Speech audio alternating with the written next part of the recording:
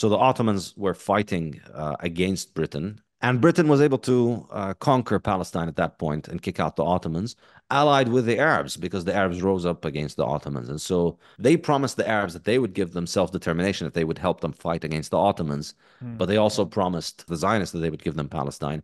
And they also promised the French that they would give them parts of the Arab world. So they made three promises that they couldn't keep. But just like with the money, It's a lot of I double mean, spending. it's a lot of double spending. Exactly. Exactly. That's the perfect way of putting it. It's a lot of double spending, and that's what fiat is optimized for.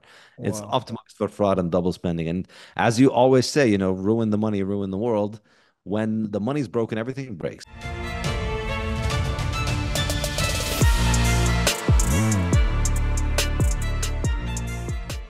Hey everybody, welcome to the What is Money Show. I am thrilled to have you here joining me on my mission to help shine light on the corruption of money.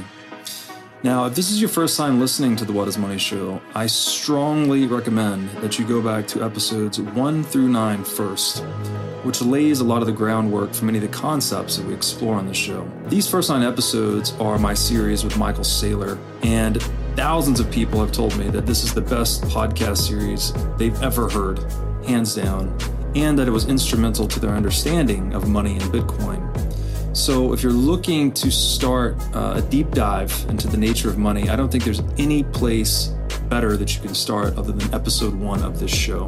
Now, a little bit about this show and how it makes money. The What is Money Show is 100% sponsor based. So all of our revenues are derived from direct sponsorships. And I strive to be very selective about the sponsors that I work with, specifically only using sponsors that I use personally, and also choosing sponsors that have values which are well aligned to the values expressed on this show, such as freedom, education, self-sovereignty, etc. So what I'm going to do now is a few ad reads right at the top of the show, and then I'll do a few more ad reads in the middle. And I hope you'll take the time to listen to them, as again, these are hand-selected sponsors, and I think you'll like what they have to offer. Today's podcast is brought to you by In Wolf's Clothing. Wolf is the first startup accelerator dedicated exclusively to the Bitcoin Lightning Network. 4 times per year, Wolf brings teams from around the world to New York City to work with like-minded entrepreneurs, pushing the boundaries of what's possible with Bitcoin and Lightning. The program is designed to help early-stage companies achieve product-market fit, develop their brand, secure early-stage funding, and grow businesses that help fuel the global adoption of Bitcoin. So go to wolfnyc.com to learn more about the program or apply. Again, that's Wolf NYC, WOLFNYC.com. Saifedean Ammous, welcome to the What is Money Show. Thank you for having me, Robert, and thank you for tackling this very thorny topic. Yes, thorny it is. It's great to have you on. I think this is the first time I've had you on, and it is a thorny topic, but one that is very important that we discuss. Just by way of quick introduction, not that you need one, you are the author of the Bitcoin Standard, Fiat Standard, and most recently, Principles of Economics. Very well-known, probably the best-known author in the Bitcoin space. And today, we're going to be talking about the history, I guess, of Israel and Palestine.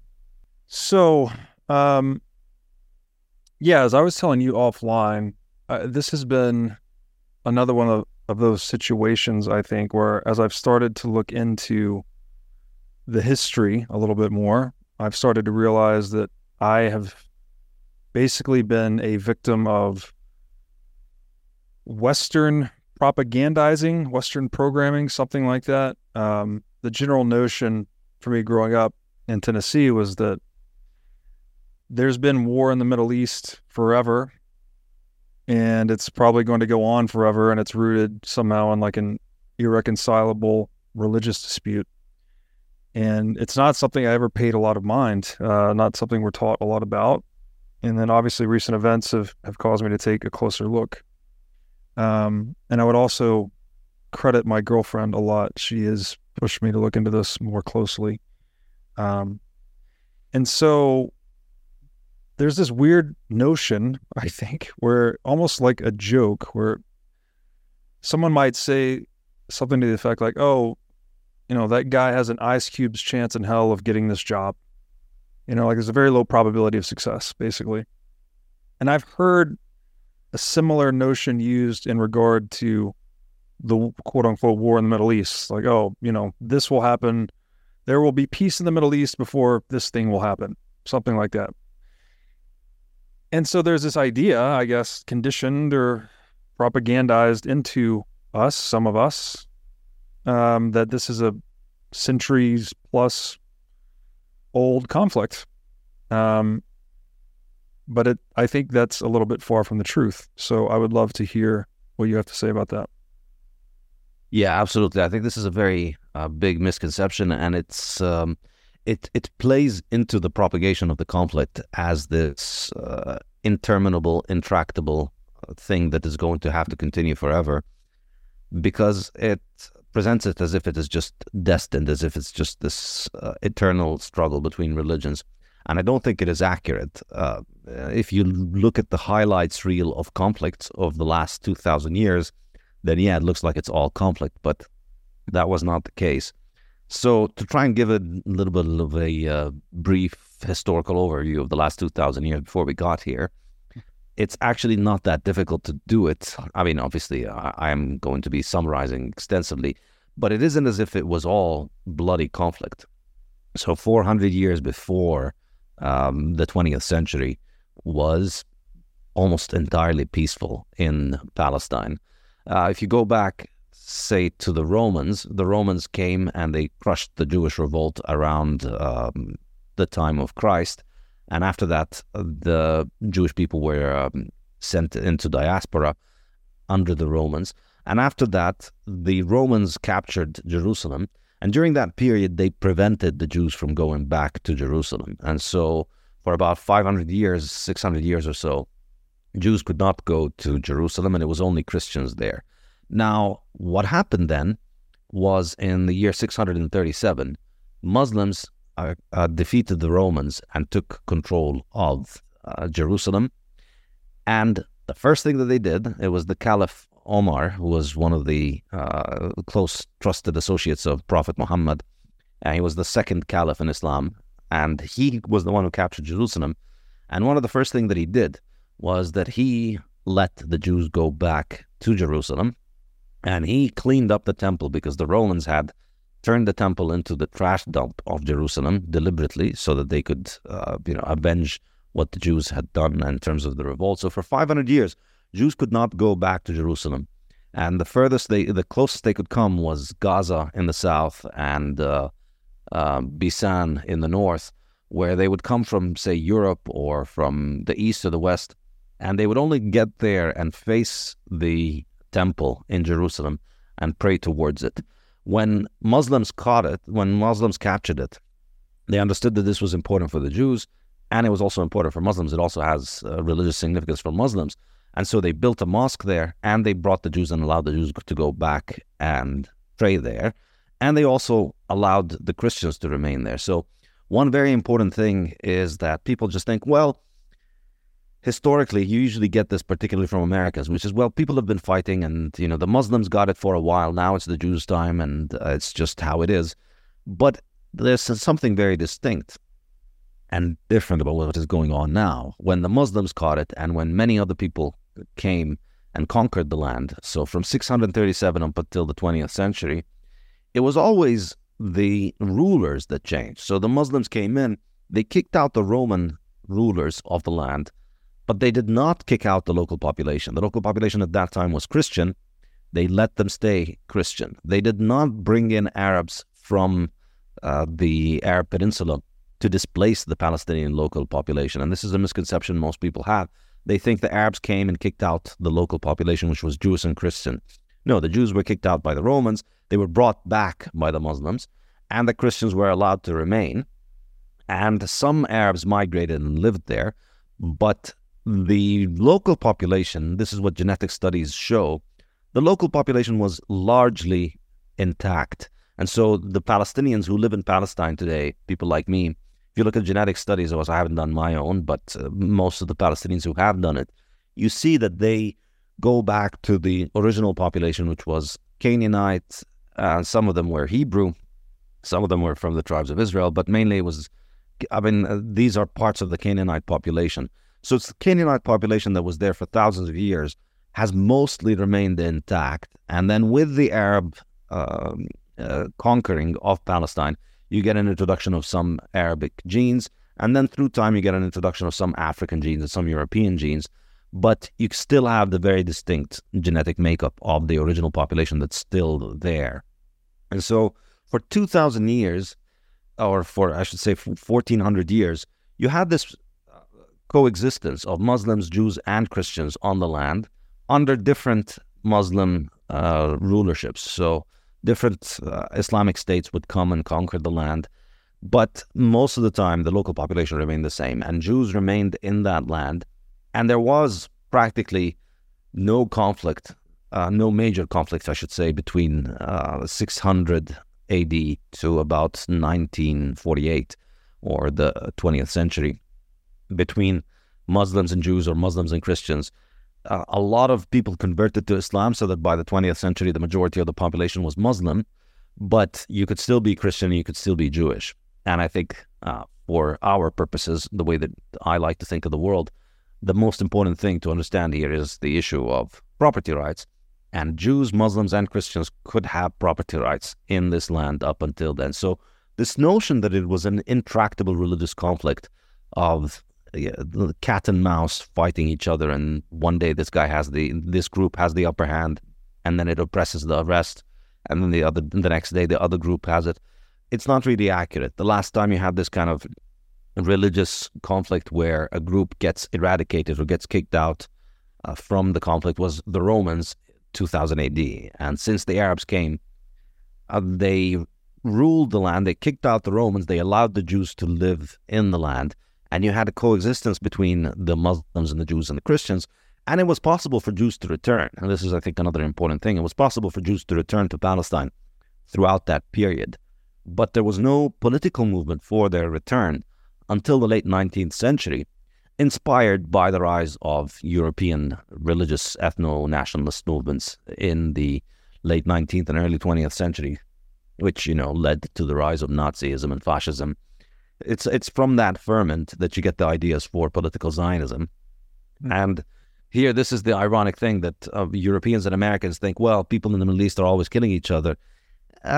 It's really not been the case for thousands of years. It's really been the case since the Europeans brought in their crazy criminal notions of nationalism, ethno-nationalism, which caused hundreds of years of war in Europe. And then when they came to the Middle East, that's what has happened. It's been 100 years of conflict since then because of this. But before that, the notion that this was interminable conflict, I think, is completely inaccurate. So long period of peace. You were saying the 400 years, I think, before the 20th century were basically peaceful. Yeah, it was the Ottomans, and at that point, you didn't really have any kind of political changes in who ruled and who conquered the land. Yeah, and in preparation for this, I was listening to your podcast episode number 198. You had, I forgot his first name, last name, Hammond on. Yeah, Jeremy Hammond, yeah. Jeremy Hammond. And I think he was saying as well that when the Jews, Muslims, and Christians were all living together, they were also, the legal practices were each according to their own sort of religion, right? So they all had private property rights. They all even had their own sort of court systems, I guess, that they were accustomed to at that time. And people were living together peaceably. Yes, this is, the Ottoman Empire gets a bad reputation. People think it was terrible, and of course there were terrible things about it. It was it didn't do a great job in spreading knowledge and education. That was the main one. They were very slow on the uptake of the printing press, and that was a huge historical mistake, sort of like not adopting Bitcoin today and banning Bitcoin today. But to their credit, when they conquered a land, they let the local population live according to their own rules and laws. So when they ruled in Palestine, Christians, various denominations of Christians, they had their own religious court system. And so in all personal and religious matters, things were settled between people of the same religion according to the local court system. So as long as you just paid your taxes to the Ottomans, they let you have your own thing. Yeah. So whether you're Muslim, Christian, Jewish, different sects across all of these religions, they all could have their own communities, and they all had to, they all had the privilege of running things the way they wanted. So Muslims lived according to Islamic law, and Christians lived according to Christian law. And in the cities, you had more of an urban, secular, particularly toward the later stages, you had more of a secular outlook on life among these cities. But there was no massive pressure for people to convert, and there was no massive pressure for people to leave or be kicked out because of their religion. So you have a continuous Jewish presence in Palestine from 637 until today, uninterrupted. At no point did the Muslims say, did any of the Muslim leaders say, we're going to expel all the Jews from this land? Yeah, that reminds me of the book I read, Genghis Khan and the Making of the Modern World. I think he was one of the originators of that model. Basically, like, he would conquer a land, but he would leave them to their own devices as long as they paid the tax. I guess perhaps the Ottoman Empire adopted that approach as well. I think it's another just interesting side note. That's sort of a good case of money being superordinate to law again. It's like, if you just pay the tax, you can have whatever legal system you want, property rights as you see fit. But this all changes, I guess, in 1948. And before, I guess, we go into that, which is, this starts with the Balfour Declaration, I believe. If I'm off on years, let me know. What came up for me as you were saying that is, I was reminded of that Ron Paul quote that the century of total war and the century of central banking were the same century, and it wasn't a coincidence. Was this 1948 change, did it have something to do with the century of central banking as well? Yes, I believe that is the case. And I mean, if you know me, you know that you could parody me by saying everything I hate is caused by fiat and everything I like is and is fixed by Bitcoin. But just because you could parody it, that doesn't mean it's not true. So in fact, this does have its roots in the birth of fiat, and this is something that I discuss in the fiat standard, in the first couple of chapters of the fiat standard. I look at the birth of fiat and how fiat came about, and it happened in World War I, when Britain was fighting World War I, and they were trying to maintain their war effort.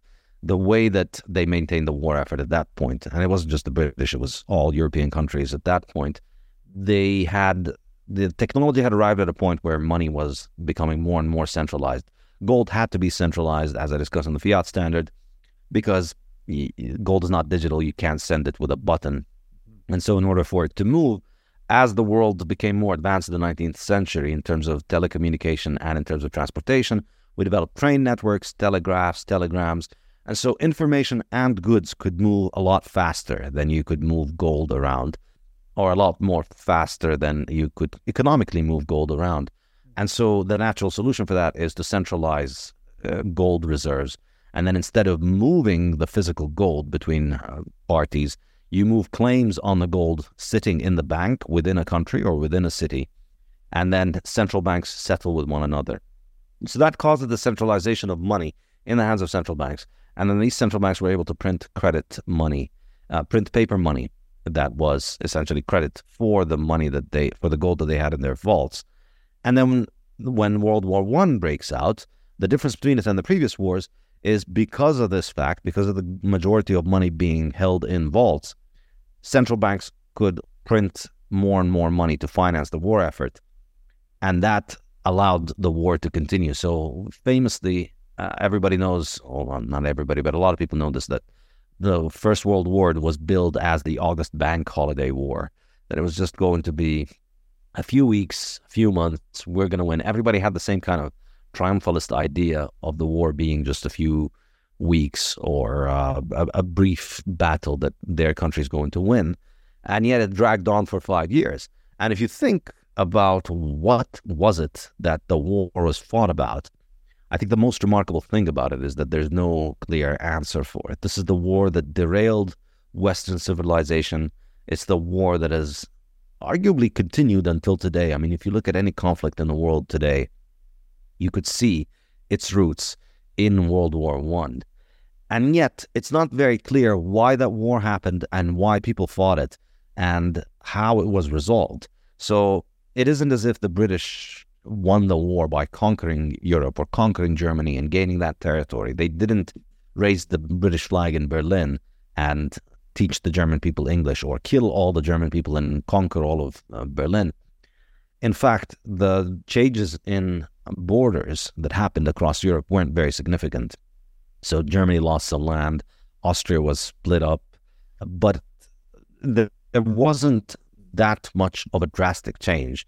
And it wasn't, for the winners even, it was not worth all the money and lives that were expended for this. And particularly for the British, who have no real gist in whatever happens in the continent, because their economic interests lay in the colonies.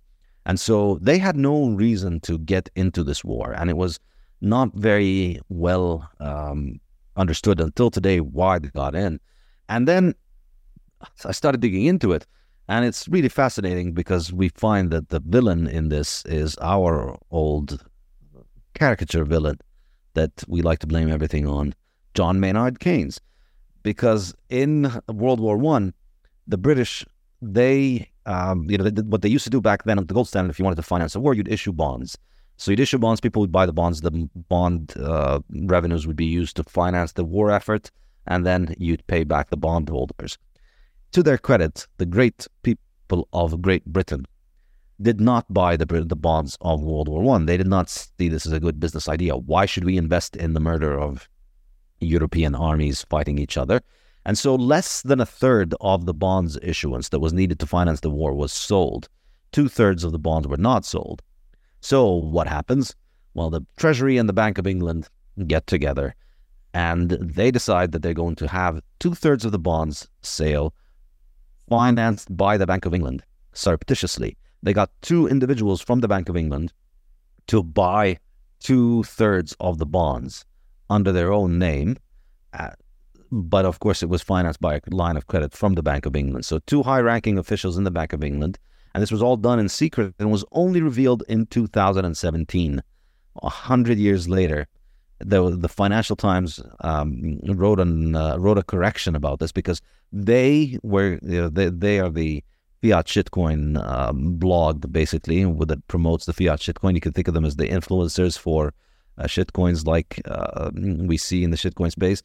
So they published an article saying, bond issuance highly successful. The people of Britain are eager to fund this war. We are going to win.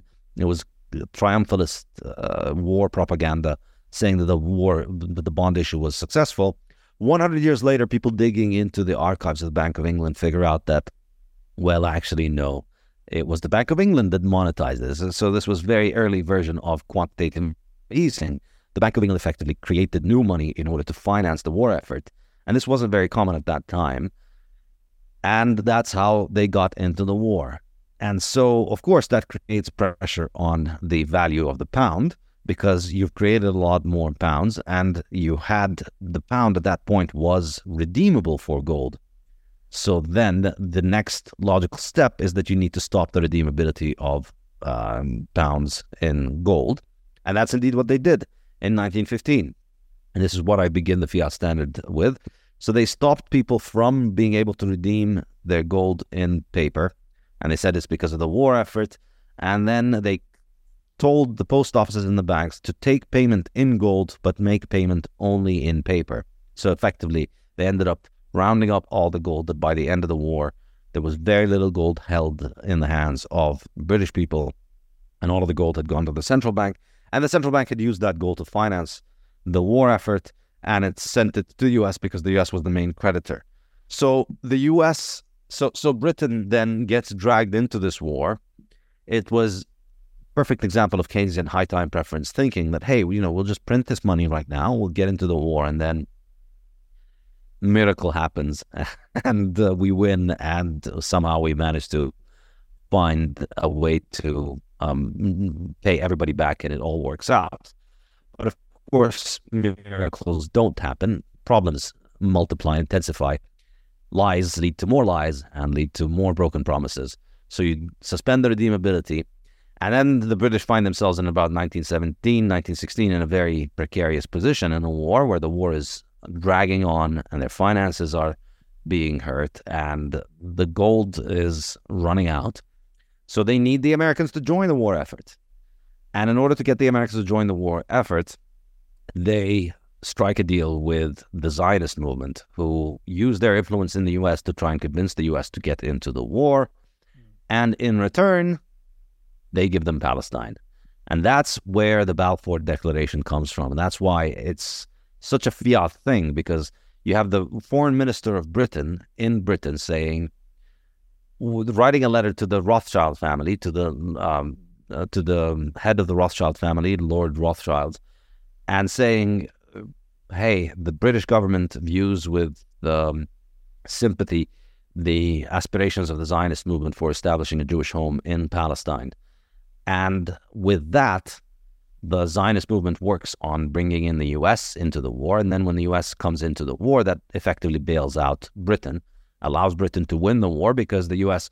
was, at that point, after all of these European countries had destroyed their economies fighting each other, the U.S. was the richest and strongest military left, because everybody had spent 3 years already fighting each other. So the U.S. was coming on like the fresh substitute in a football game, full of energy, able to enter the game and really make the difference. So the U.S. enters the war, Britain wins. Of course, this is not the end of the economic problems. And in the fiat standard, I focus on the economics of how this then led to inflation in Britain, and then how Britain tried to go back on the gold standard. That didn't work. So then had to go off the gold standard and then come back. It's a very long discussion, which I don't really have time to get into right now, but I highly recommend reading the fiat standard if you want to get into it, or also reading Rothbard's America's Great Depression, because this is what sowed the seeds for the Great Depression. This is how the 1929 crash happened. More or less, very brief summary. Because Britain couldn't go back on the gold standard, they were losing all of the gold, and so they pressured the U.S. again to engage in inflation in order to bail them out. And when the U.S. did that, that led to the 1929 bubble, to the 1920s bubble, and then the 1929 crash, and then the Great Depression. So this is why there's a lot of anti-British sentiment in America. There was no reason for the U.S. to get into World War I. There was no reason for the U.S. to inflate in the 1920s and destroy their gold standard and create the Depression. And this is where Palestinians and Americans have this in common. There was no reason for any of this to happen.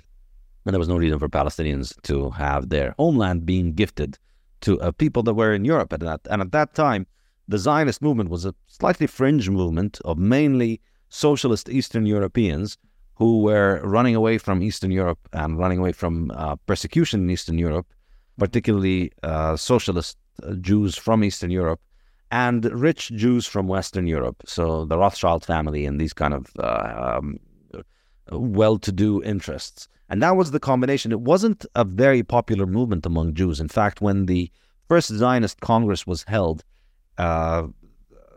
Theodor Herzl tried to hold the first Zionist Congress in Munich, and he got kicked out of Munich by the Jewish community. They refused to let him hold the conference there because they were against it. And there were condemnations of the Zionist movement when it had its first Congress come out from Jewish communities all over the world.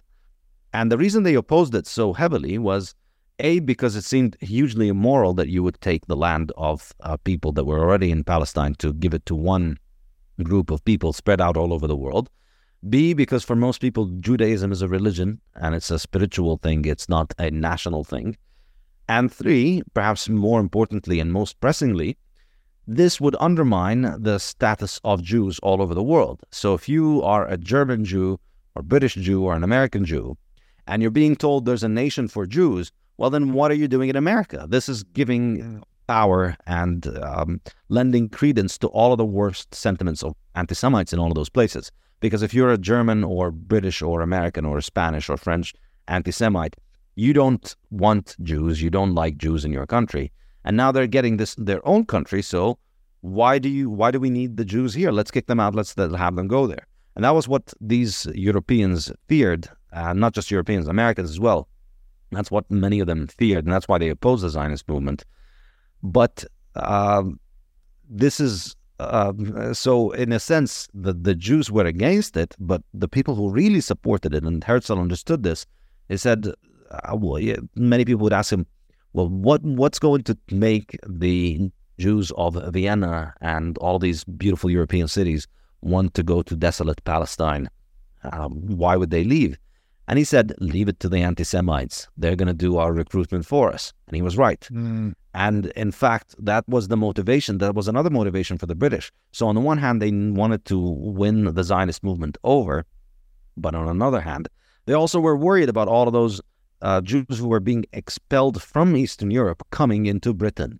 So Lord Balfour, he was a raging anti-Semite himself. And for him, Zionism was the solution to the Jewish problem. We don't want all of those Jews to migrate to Britain. So if we give them a homeland in Palestine, we can export our Jewish problem and not have them come here. So this was the constellation of circumstances that led to the birth of the Jewish movement at the beginning of the 20th century. And it's important here to note, at that point, in, say, 1913, the percentage of the population that was Jewish in Palestine was around 5%. It was only about 5%. And then the immigration began to intensify over that period. So 1917, Britain, and that's when they issued the Balfour Declaration. That was right after they had taken over Palestine from the Ottomans. So the Ottomans were fighting against Britain, and they were allied with Germany and the Austrian Empire. And Britain was able to conquer Palestine at that point and kick out the Ottomans, allied with the Arabs, because the Arabs rose up against the Ottomans. And so the British, in their famous eternal duplicitous nature, they promised the Arabs that they would give them self-determination, that they would help them fight against the Ottomans. But they also promised the British that they also promised the Zionists that they would give them Palestine. And they also promised the French that they would give them parts of the Arab world. So they made three promises that they couldn't keep. But just like with the money, it's a lot of double spending. It's a lot of double spending. Exactly. That's the perfect way of putting it. It's a lot of double spending, and that's what fiat is optimized for. Wow. It's optimized for fraud and double spending. And as you always say, ruin the money, ruin the world. When the money's broken, everything breaks. And so when the British government began to lie about its bonds, lie about the redeemability of money, lie about the spending on war, it was only inevitable that this would reflect in other parts of their policy. And they lied about the promises that they made for that land in that period. And so at that point, Jewish immigration begins to intensify to Palestine. And of course, you have significant local opposition to this, because the Palestinians suddenly open the newspaper and the British are saying, yeah, we want to build a national homeland. And so, as you can imagine, they're not very thrilled about this. Before that, there were no problems with Jews. There was no, we need to kick the Jews out. There was no real anti-Semitism problem in Palestine in the same way that you had it in Europe. This is a very important point. So as we said, since 637, nobody had ever mentioned anything about we need to kick the Jews out. This whole anti-Semitic idea had been very popular in Europe. And all over Europe, you had very strong anti-Semitic tendencies, but not in Palestine, because you had this relatively workable arrangement under the Ottomans, which allowed everybody to coexist because everybody had property rights. Whereas in Europe, remember, Jews had very limited property rights. They couldn't own land. They couldn't work the land. They were stuck in ghettos. They were persecuted. And that led to eternal conflicts between the Christian and Jewish populations. Oh, man, that's a lot to cover there. So I guess starting off, and I always trace this back to private property too. It seems like once you start breaking private property, everything starts to come unraveled, right? Or another way of saying the lying, right?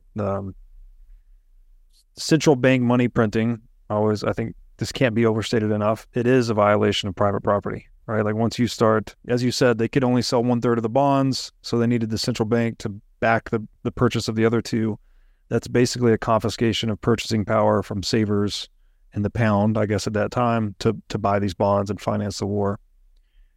And this is what we're seeing the Fed do today, right? The Fed is buying U.S. bonds, right? The foreign demand for U.S. bonds has plummeted, so we have the U.S. central bank buying up U.S. bonds largely. So that's a pattern, or I guess a precedent that was set really early on that we still see repeating today. The other thing I thought was really important that you said, how U.S. was the main creditor to the war effort for a while, but stayed out for a long time. So we were receiving a lot of the gold, right, in payment for, I don't know, munitions, weapons, whatever we're selling. And then eventually the geopolitical power shifts into the hands of the U.S. So it's just another really important instance of how geopolitical power tracks gold flows, right? Like money is power in that sense.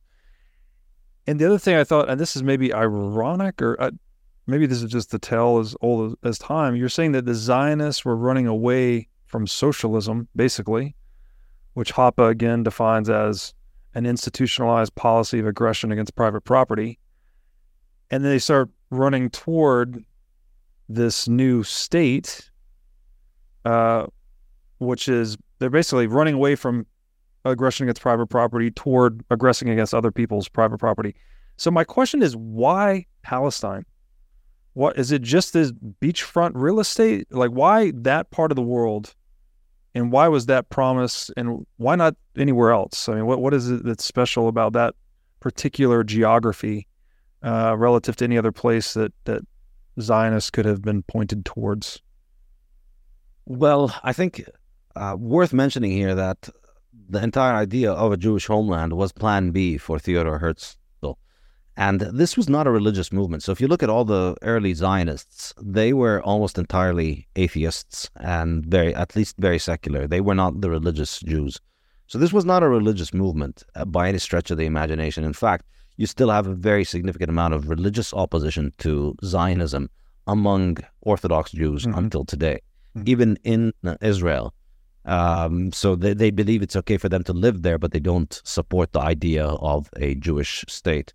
So it was a secular thing, and it was a secular thing that was a reaction to the rise of European nationalism.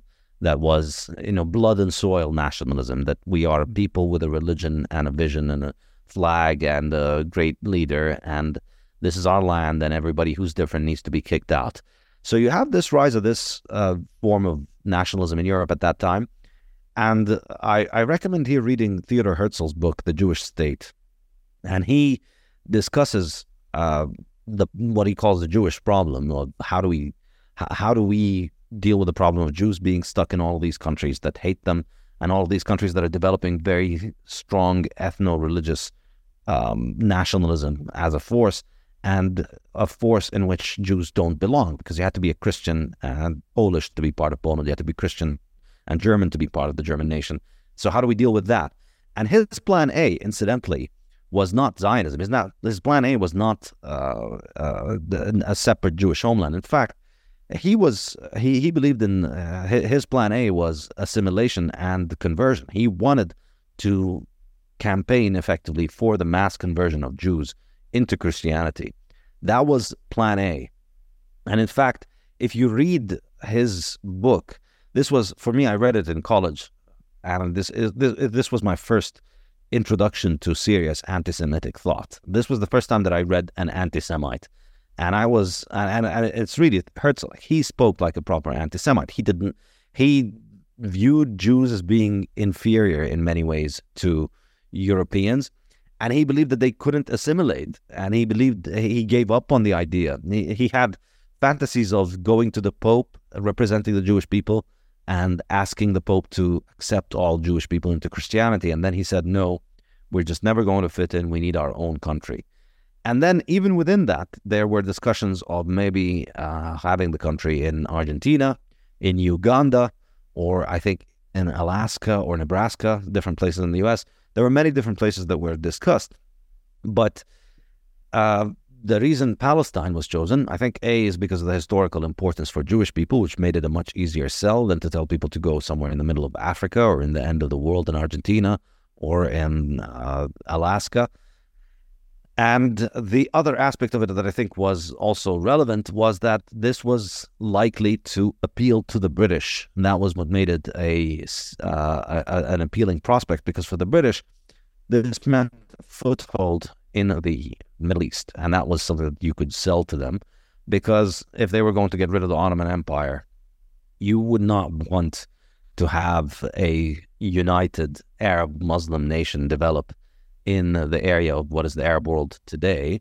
So it would be good to have a state that is dependent on British support in there. And of course, it's good for having a constant war effort going on, having constant conflict, which is good for business, good for the military business. And of course, yeah, it's also very prime real estate. It's a very sweet spot on the Mediterranean coast, and it's very close to Europe. So all of these factors, I think, came in and made it attractive.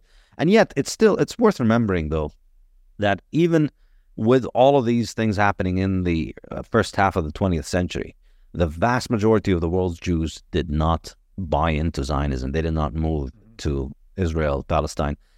Even in 1948, it was only, I think it was only about 500,000 Jews who were living in Palestine, as opposed to a global population of something like 10, maybe 15 million or something like that, Jews. So leading up to World War II, very few people had moved there. And then in World War II, the immigration intensifies.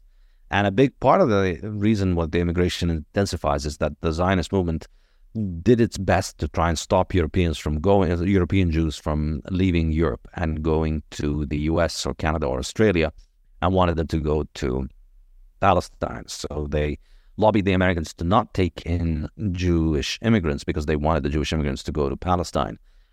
And yet, even with all of that, and then we have the establishment of the Israeli state in 1948, and since then, when we're going to get to that, they offer anybody who claims to be Jewish from anywhere in the world can go there and own land and get essentially subsidized land. So basically, if you're a Jew who lives in the US or Germany or France or Australia or Argentina, you are just as another citizen. You own land like everybody else. You have to compete on the free market to buy land, to buy a house. But if you decide to go to Israel, you get special treatment in the land market. You get assigned land at a discount, effectively. You get subsidized land.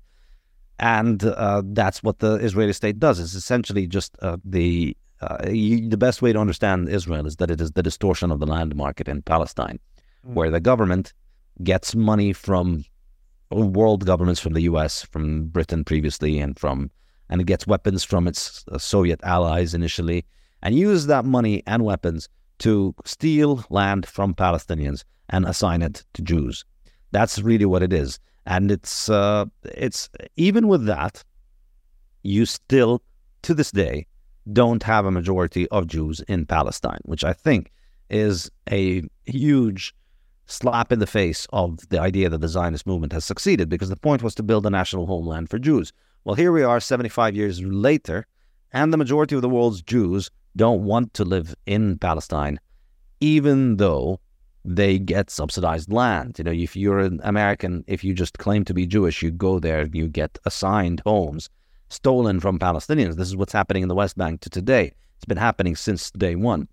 And the other aspect of it is that it's roughly even, but it's supposed to be the Jewish homeland, and yet historic Palestine is predominantly, it's around 50% non-Jewish, even until today, even after all of the murder and the massacres and the ethnic cleansing and the expulsion of Palestinians and the house demolitions and the land theft. You still have something like 50% of the population that's not Jewish. So overall, I think these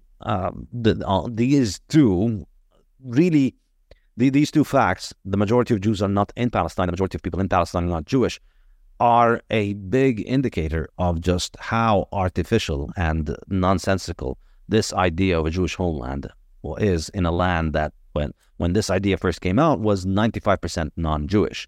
So, think of a 5% minority in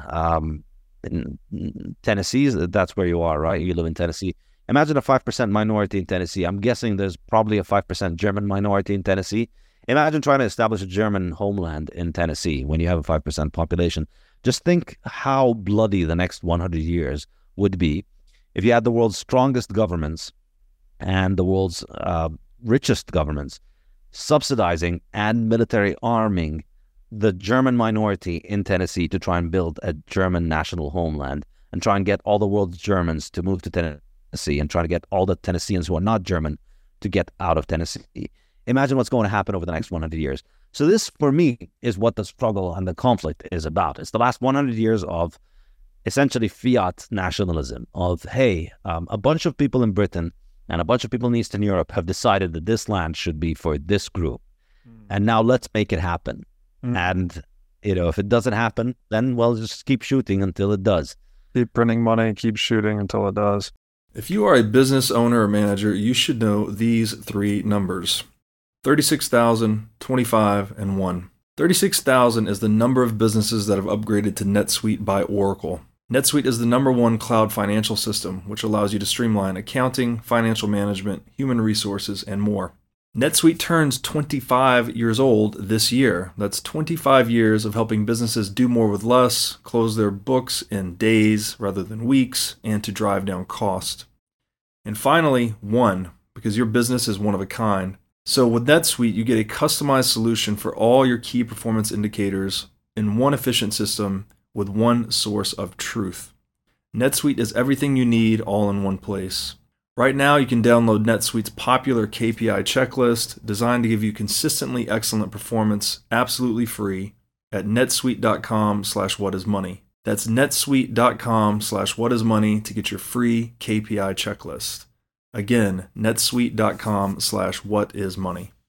Now I'd like to tell you about our sponsor, iCoin Technologies. iCoin has released a free software update for all existing wallet holders that includes a secure messaging feature called Chamber. With the Chamber upgrade, you can send text messages with all the security benefits of a cold device. With wallet-to-wallet encrypted messaging, there is zero chance of a message being decrypted by a snooping third party. Chamber's encrypted messages can only be created and read on an iCoin wallet, which means messages are never seen in plain text on a hot device. You can use any messaging platform to send Chamber encrypted messages. Even if the messaging channel is compromised, your messages will remain uncrackable. You can now generate and store your message encryption keys on a cold device. This means you become the central authority and your encryption keys are never seen on a network-connected device or kept in cloud storage by a third party. So why not protect your private communications like you protect your Bitcoin private keys? Pick up a few iCoin Chambers today for friends, family, and coworkers. With the iCoin Chamber, your privacy is built right in. Go to iCoinTechnology.com today and use promo code Bitcoin23 for 30% off of this new sleek hardware wallet. Okay, so man, so much there too. I've been dipping into a book recently called The Metaphysical Club, and it was just going through a history of American philosophical thought, and I was actually shocked to discover, I don't know why I was shocked, I guess I should have been, mid-1800s, they were having legitimate academic debates in institutions like Harvard, other Ivy League institutions, about whether or not white people were a superior race. Like, these are actual debates. Like, they heard the verdict was out, supposedly. And that just blew my mind. I was like, wow, we're literally 170, 150, 175 years after that. So we're still in kind of this barbaric age where we haven't even figured out that we're all human, for God's sake. And I haven't read Herschel's book. It sounds like then that this fiat occupation conflict or this attempt to create an artificial state where there was none, its roots are then in anti-Semitism to some extent, right? You said Herschel didn't want Jewish people to stay in the UK, so he sent them or thought that they should go there. What are the roots of the anti-Semitism in your estimation? Like, what is this? Just classical racism? Like, what is there a bigger story here? Is it too much of a tangent to go on today? What are your thoughts about that? I mean, I'll say I'm not an expert on the topic, but there are some indications that we could discuss in this regard.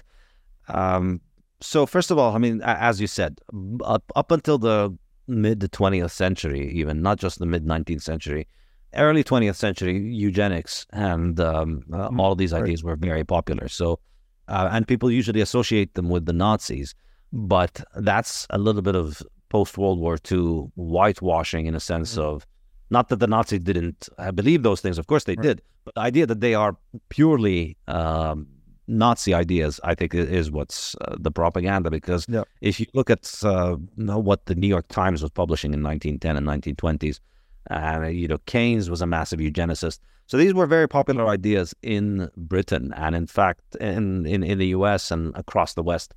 And this notion of the other is different, the other is evil, the other is inferior, and you have to fight the other is just something that has always existed amongst humanity. But I think what happens is, over time, I think the way to understand why these ideas dissipate over time is that it's just as humans trade and as humans engage in civilized conduct, they do benefit from dealing with each other in a civilized way by respecting each other's property rights.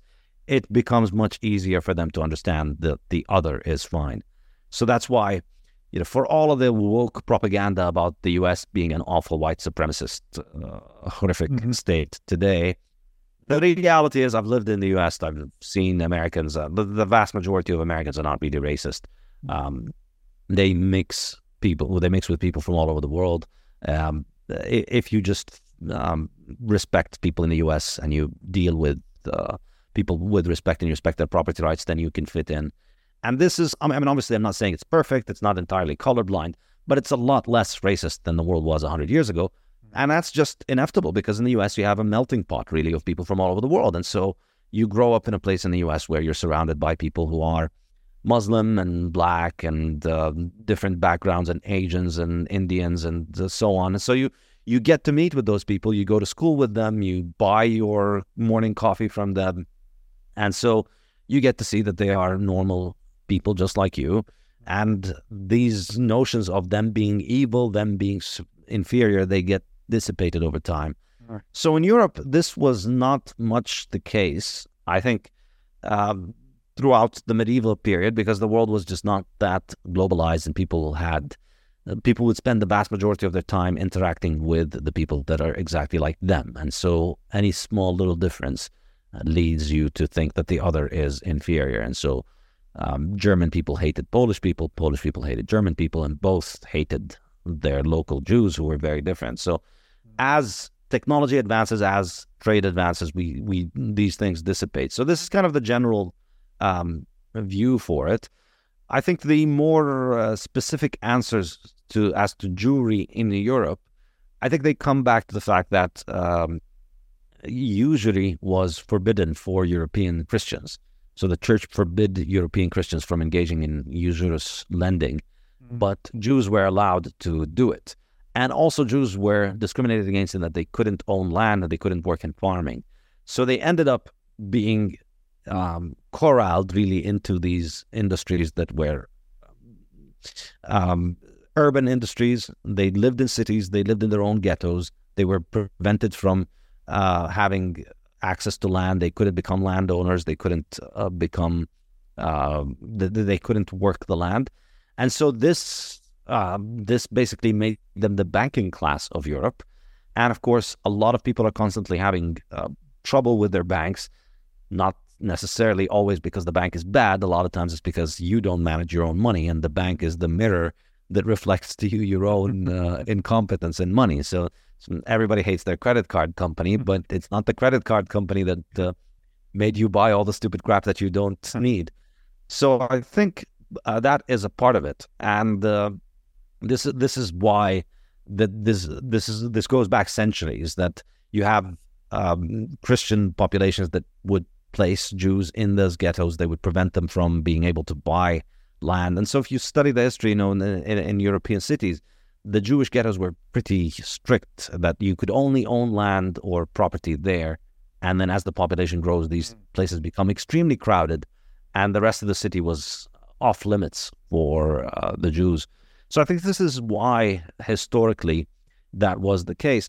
And incidentally, this was not the case in the Middle East. So up until the 1930s, 30s, 40s, you didn't have this in the Middle East. So Jews in the early 20th century, in particularly in Iraq and in Egypt, they formed a very significant economic minority in the country. And there was not anything like the kind of anti-Semitism that you had in Europe. And it's easy to just point at things that have happened after Zionism came and say, see, Muslims and Jews are always going to hate each other. But I believe my explanation is a lot more coherent, which is that when Jews and Muslims and Christians could own land in Iraq, the conflict and the racism and the hatred there was very minimal, and it wasn't intractable, and it wasn't bloody. And then when you start introducing these ideas of land should only belong to this religion or land should only belong to that religion, that's when things become ugly and bad. So it's well known that Jews had always had better living standards under Muslims than they did under Europeans. So in Spain, for instance, the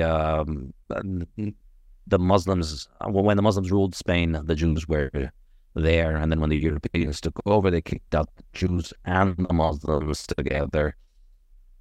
And I think quite common, and you see this. I mean, and again, of course, the example of Palestine that I mentioned when we started, that it was when the Jews went into Palestine, when the Arabs went into Palestine, is when the Jews came back. So among Islam, there was always, I would believe, a much better framework for accommodating Christians and Jews among Islamic lands than in Europe, than European Christendom, and particularly not just Christendom, I think more importantly, European nationalism, modern secular European nationalism. That did a terrible job of accommodating Jews. Interesting. Yeah, so the theme I'm picking up on here is like the stability of laws and equality in the eyes of the law seem to be essential to peace. When you start having laws that are changing, or laws that, laws for thee, not for me kind of thing, unevenly applied laws or legal frameworks, which I guess gets into the term apartheid, which we'll get into eventually, you start to get a lot more conflict rather than peaceful resolution, which is the point, right? So back to private property. That's the point of private property, is to resolve conflict, right? To resolve conflict over scarce resources. So, exactly. I mean, when I was writing my third book, Principles of Economics, this just, as I was writing the book, it just became very, very clear to me that I really understood what Mises says when he says human civilization and capitalism are inextricably linked to and dependent on private property. Mm-hmm. If you don't have a system of private property where people acquire property legitimately, and there are ways of acquiring property legitimately. This is by the way, this is one of the major psyops in today's world, that if you talk to the average person, they have been conditioned to believe that all property is illegitimate. And this is a very leftist mm-hmm. idea, and it's a very pernicious idea, which is that all property comes from violence, all property comes from aggression, mm-hmm. and all property comes because of government. Only because we have government do we have property. And this is a huge lie, because property rights predate governments, and they survive governments even after governments fall. There are ways of acquiring property legitimately. You acquire property legitimately if you homestead something that is not owned by anybody.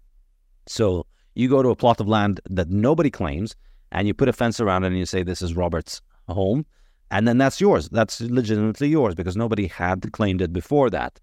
Or you acquire it from its owner willingly. So you own the plot of land. I give you money, and you give it to me, it becomes my land. Or you just gift it to me, it becomes my land. That's how you can acquire property legitimately. Mm. And the majority of the world is legitimate property. The majority of the world has been acquired legitimately, and nobody disputes the property rights of people in land. Most of the world's land was a homestead and then traded freely, and the property for it is legitimate.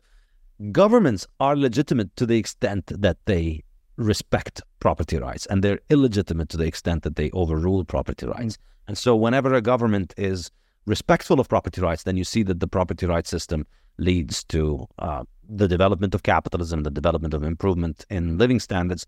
And then when they disrespect it, you see that society falls apart. And that's That's a very, very, very Austrian way of looking at things, but I believe it's absolutely correct. And thinking about it and reading Austrians over the years has only solidified my ability to understand the conflict in the Middle East, because it really offers the best framework for understanding this. Because we've spoken so far about the British Mandate and the period where the Jewish migration started to Palestine.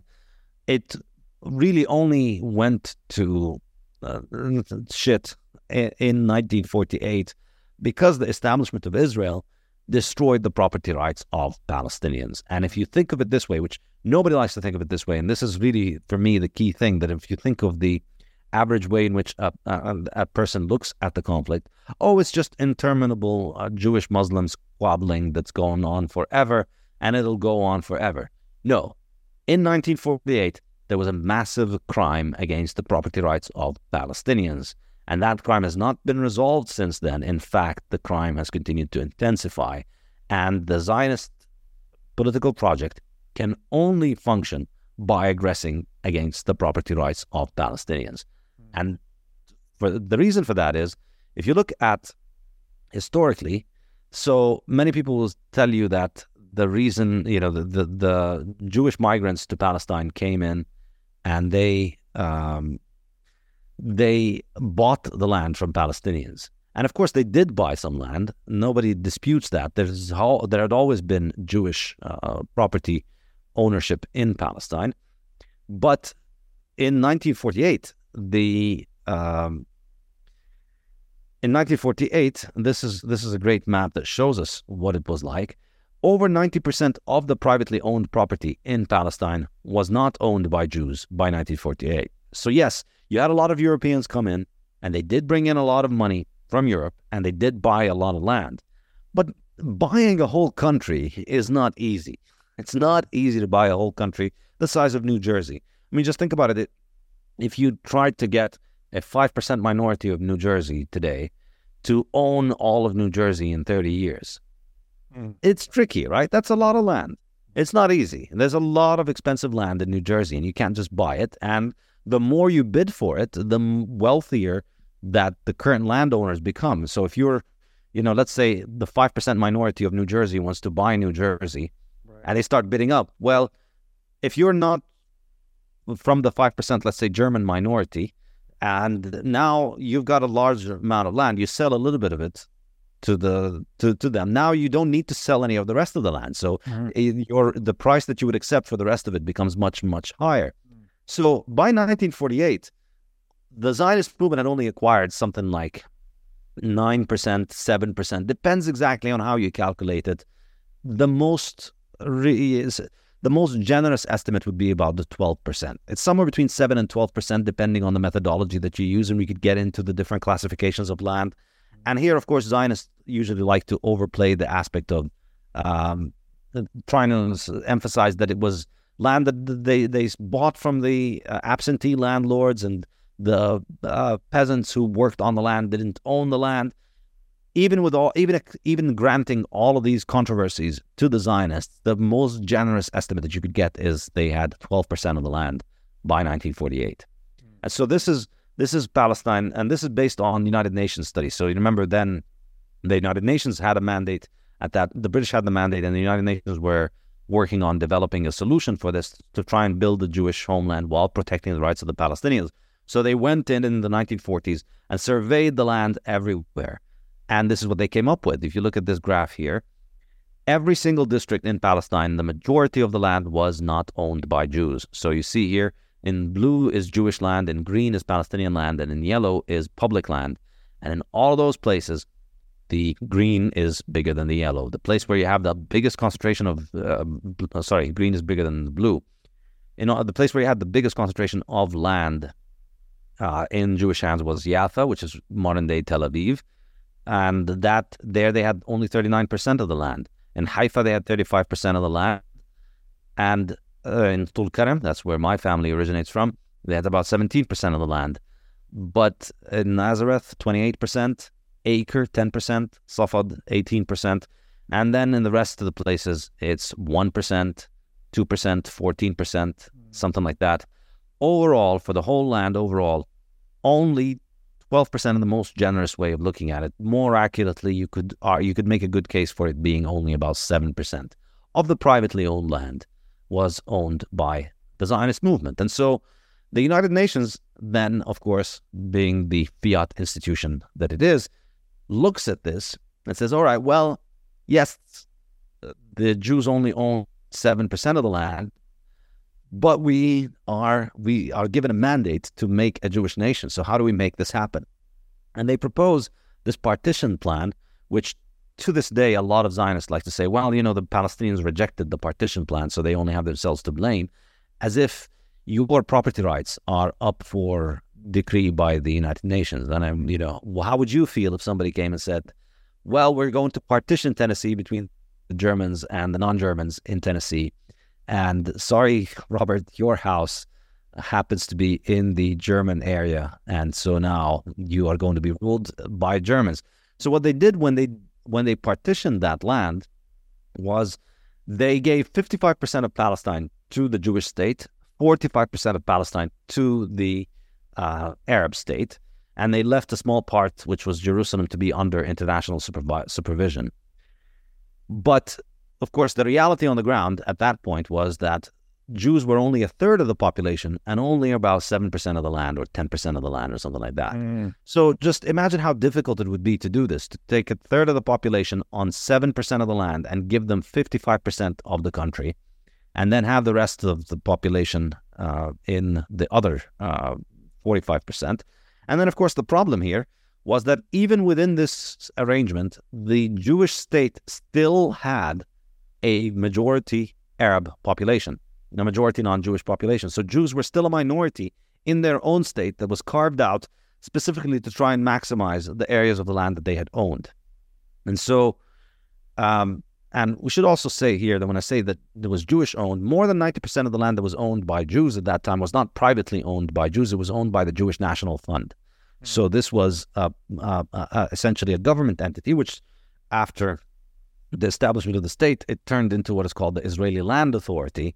And that is the monster that just keeps eating Palestinian land. And it owns today and controls and administers more than 90% of the land that is under the sovereignty of Israel. And it's constantly eating more land in the West Bank as we speak by kicking Palestinians out of their homes and taking their land and giving it to Israeli settlers from Brooklyn or from all over the world who come in and get it.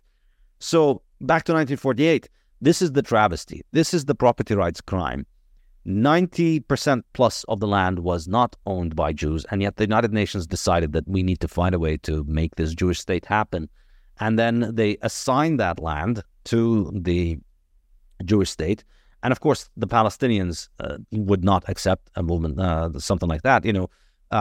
They would be a minority in the other state, and they would be effectively.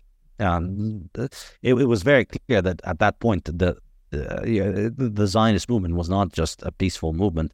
They had militias and they had military. They had enormous amount of weapons that they had acquired from European armies and from the Soviets, their Soviet allies. Because remember, this was at that point a very socialist movement, because it was all it was mostly Eastern European socialist Jews, and it had all these ideas about kibbutzes and the communal farms and all of these cooperatives. And so the Soviets were very sympathetic to it, and they gave a lot of weapons to support this. And so it was very clear that they weren't going to be satisfied with just taking this land and living as a minority in their own country. They were going to kick the Palestinians out of their homes. And this is starting since the 1930s with the collaboration of the British. So the British repressed the Palestinians from the 1930s, disarmed the Palestinians. This is a very important chapter. From 1936 to 39, this was the biggest interwar revolt in the world against colonialism. The Palestinians, the term intifada gets used a lot, but the first time there was an intifada was against the British, actually, 1936 to 1939, because by 1936 it became very clear to the Palestinians, this Zionism thing is serious. They're going to take our country and they're going to give it to these Europeans, and we need to fight the British. And so you had a popular uprising of people rising up against the British Empire. And that was the biggest revolt, the biggest anti-colonial revolt in the period between the two world wars. And unfortunately, it ended with the suppression of Palestinian nationalism, and they disarmed the Palestinian population. That was the really horrible thing about it. So after 1939, Palestinians were essentially left disarmed, while the Zionists were left armed. And the British continued to arm the Zionists and continued to allow them to bring in weapons, even though nominally and in principle they would say that, they're trying to limit Jewish migration and they're trying to limit the importation of arms. It wasn't true. They built a massively powerful army post 1939, and then when World War II broke out, immigration intensified, weapons intensified, and you had a lot of the Jewish population come in from the militaries of Europe. So they were very well trained, and they had combat experience, and they had modern weaponry, and they continued to accumulate it up until 1947. And then in 1947 is really when they make their move. So the Mandate Plan comes along, and then the Zionist movement begins the ethnic cleansing of Palestine. And here I highly recommend a book by an Israeli historian called Ilan Pappé that's called The Ethnic Cleansing of Palestine. And it was the kind of propaganda version that you get of this is, 1948, the UN had offered the Arabs a state, and then the Arabs said no, and instead they decided they were going to throw the Jews in the sea. So the Arab armies attacked, the Israelis defended themselves, and they managed to secure the territory that they had been assigned by the United Nations, and they got a little bit extra because they managed to win the war, and that's what happens with wars. Nonsense. That's not what happened. Before any Arab army had entered Palestine, since 1947, Israel had a plan for the ethnic cleansing of Palestine, and specifically for the expulsion, or as they call it, the technical term, as they're the kings of the euphemisms, as they call it, the transfer is the word that the Zionist leadership have always used. Just, we're going to transfer the population. Sounds very benign and helpful. And so 1947, this plan has been drawn out from the 1930s, and Ilan Pappé details the documents that show how the planning had happened and how they looked at it from a geographic perspective, wherein they had about 7% of the land. They wanted to make that 7% contiguous, and they needed to get rid of the areas that were getting in the way, which was a lot of areas, right? So they needed to murder an enormous number of people and expel an enormous number of people. And that's exactly what they did starting in 1947. So in 1947, they begin the mass expulsion of Palestinians. They begin the mass murder of Palestinians. And at that point, the British were still, the British mandate was still ongoing. But then the British leave on May 14th, and the Arab armies had not entered or declared war because they didn't want to declare war on Britain, because if you wanted to invade in 1947, while the Zionists were transferring and murdering the Palestinian population and kicking out entire villages, if the Arab army would go in, they would be declaring war against Britain. So only when Britain leaves on May 15th, 1948, do the Arab armies declare war. No, first of all, actually, Israel declares its independence, and then the Arab armies declare war. But the Israelis had already begun a mass ethnic cleansing of Palestine. They'd arguably had already expelled about 250 to 300,000 Palestinians. And then when the war happens, again, the other common misconception here is that the war was to get rid of the Israelis and to kill the Israelis and throw them in the sea. And this is completely false, because it was never on the cards for the Arab armies, because you're talking about amateur armies that had never fought a war before. New armies, they didn't have the modern weaponry of the European military. They didn't have anything like the modern weaponry that the Zionist movement had. And they were on foreign terrain. The Zionists had been on this land. They had fortified the land. They had parts of the lands that they had won, that they had bought, where they had their strongholds. And then over the period from 1947 to 1948, they'd managed to expel a lot of the land, and they'd built their strategic positions so that they had the hilltops. They had all of the important positions that they could take on invaders. Of course, if you're defending, you're in the much bigger advantage than the attacker. And this was, if you, Avi Schleim is another Israeli historian who's written a book called The Iron Wall, and he talks about the history of 1948. There was, I wouldn't say, and actually he calls it collusion. He also wrote a book called Collusion Across the Jordan, that the Jordanian military at that point had no illusions about the idea that they were going in and that they would be able to just end the Zionist project. That it was not remotely feasible. In fact, they were negotiating with the Zionists, and they were trying to avoid having to go into the war. And what they did was that they tried to secure as much of the land as they could, but that was it. There was no illusion about them being able to get rid of, say, get into Tel Aviv. At no point did the Jordanian military or the Egyptian military get into the land that was allocated to the Jewish state by the mandate. So all they did was that they tried to secure the land that was not allocated to the Jewish state from the mandate and try and keep it Arab and try and maintain the Arab population in there. So rather than a genocidal war against the Jews, this can be better understood as a humanitarian intervention to try and stop the genocide of the Palestinians, which was taking place. And it didn't succeed, but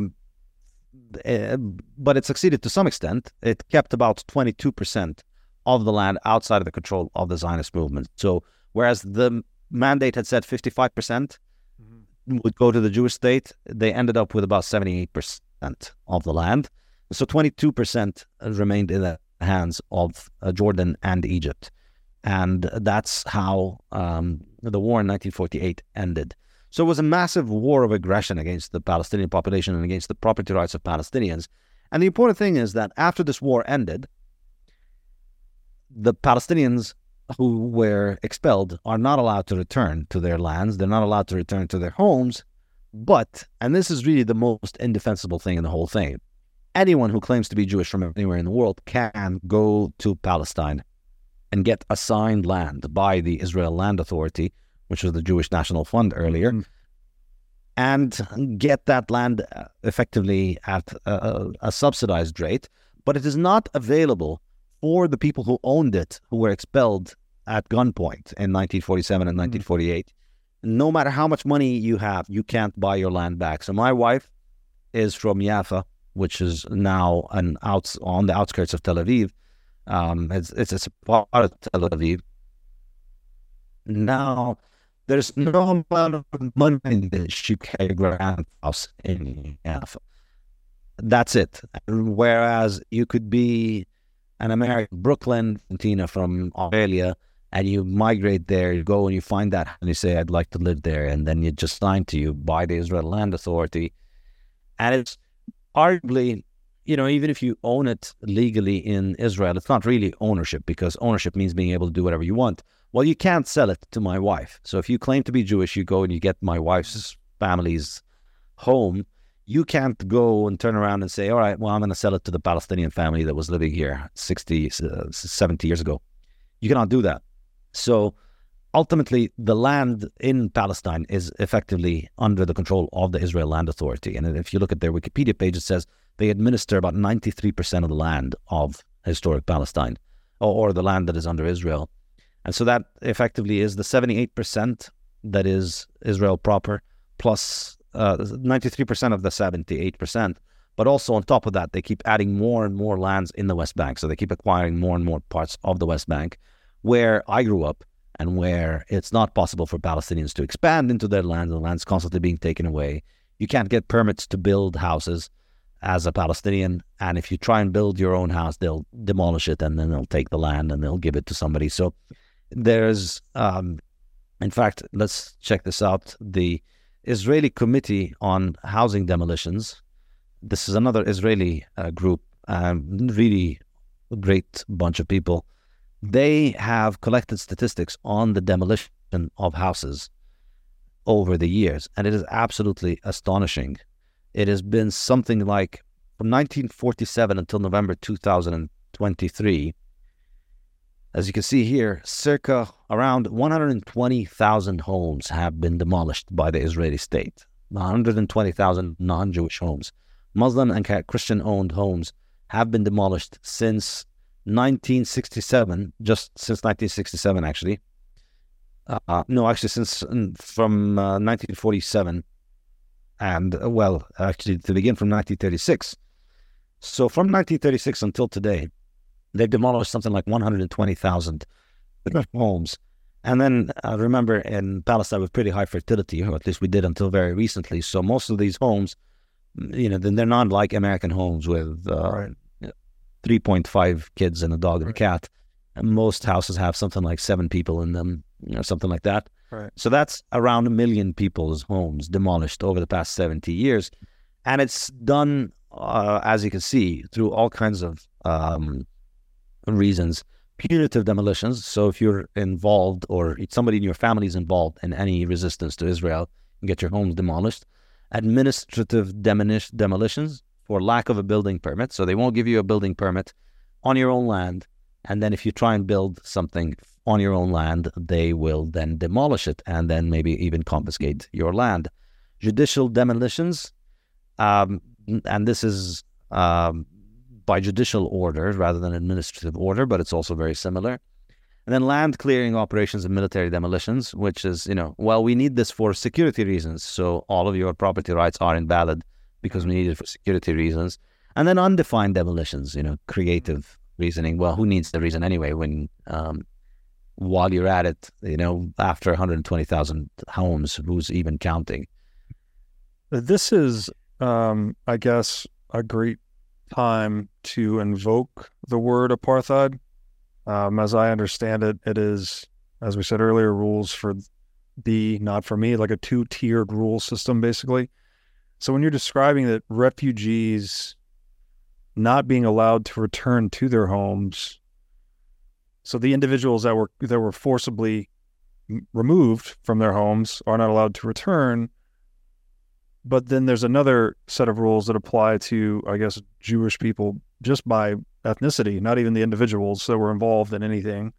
They can come and get subsidized land in place of the refugees that were pushed out of their homes. And you used another term there too that I wanted to ask about, colonialism. Like, is this just modern colonialism? And then we are getting this narrative of it being a war, somehow like a conflict, a religious dispute of some sort. But it really just seems like this effort to colonize and take land from other people, as humans have done, by the way, for basically all of human history. Is this just the latest case of that?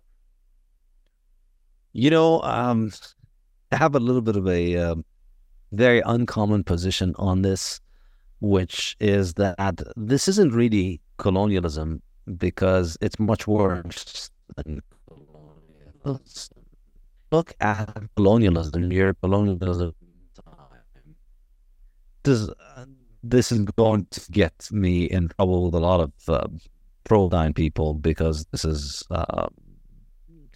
the anti-colonialist propaganda is strong in this aspect. But in fact, a lot of colonialism did not involve taking land that was already owned. So in many of those cases, a lot of the colonialism was private individuals and private companies going to these countries, so British or French or Spanish people, going to areas of land where there was no property rights and there were no clear owners of the land. So in many cases, it would be a private company that would go and it would take uninhabited land and build its headquarters and start planting in it, start operating in it.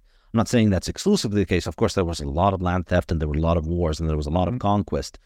But a lot of the times, it wasn't like this. It wasn't this much. In other words, colonialism, you could say that in many of the cases there was, and in fact, before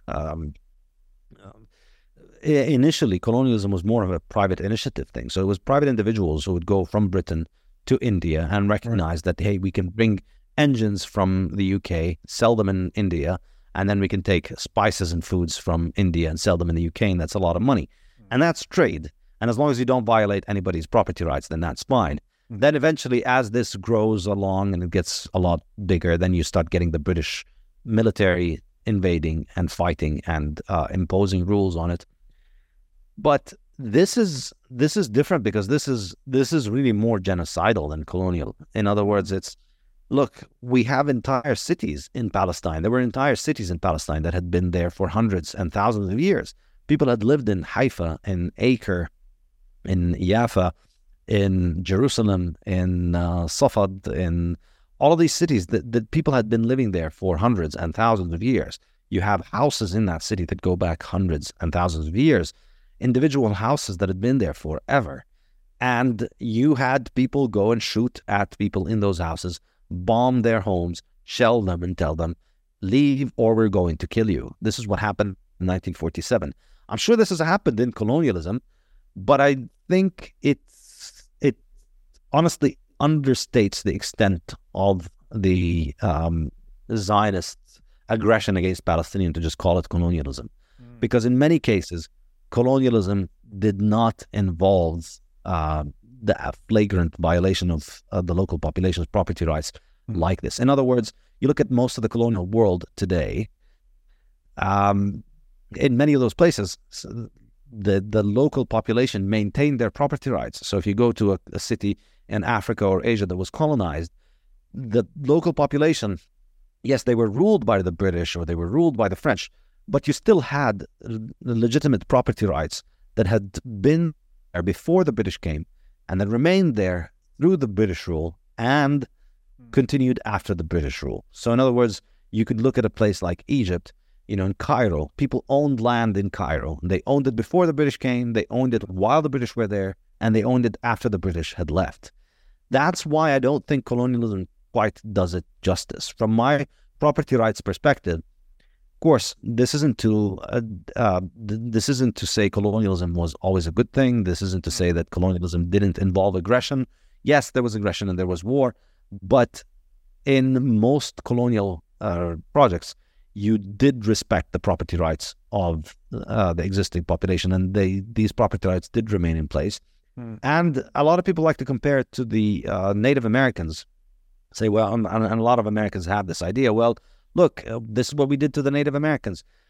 I disagree. It's not exactly similar to what they did to the Native Americans. Of course, there was a lot of aggression against the Native American, and there was a lot of theft, but there was no system of private property rights under the Native Americans. And so, in my opinion, it is perfectly legitimate for a European to go to the U.S., to go to what was America at that time, and take unclaimed land and homestead it.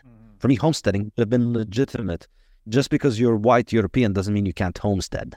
You can homestead. And so a lot of the early colonies in the Americas, they cannot be compared to Zionist conquest of Palestine because there was no aggression against the property of the Native Americans, because the Native Americans were to a large extent nomadic, and they didn't have private concept of private property rights in land. They didn't have the concept of property in objects. You could own things as a Native American, but they didn't have private.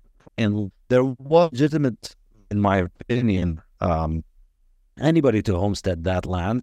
So Native Americans could have homestead, and Europeans could have homestead.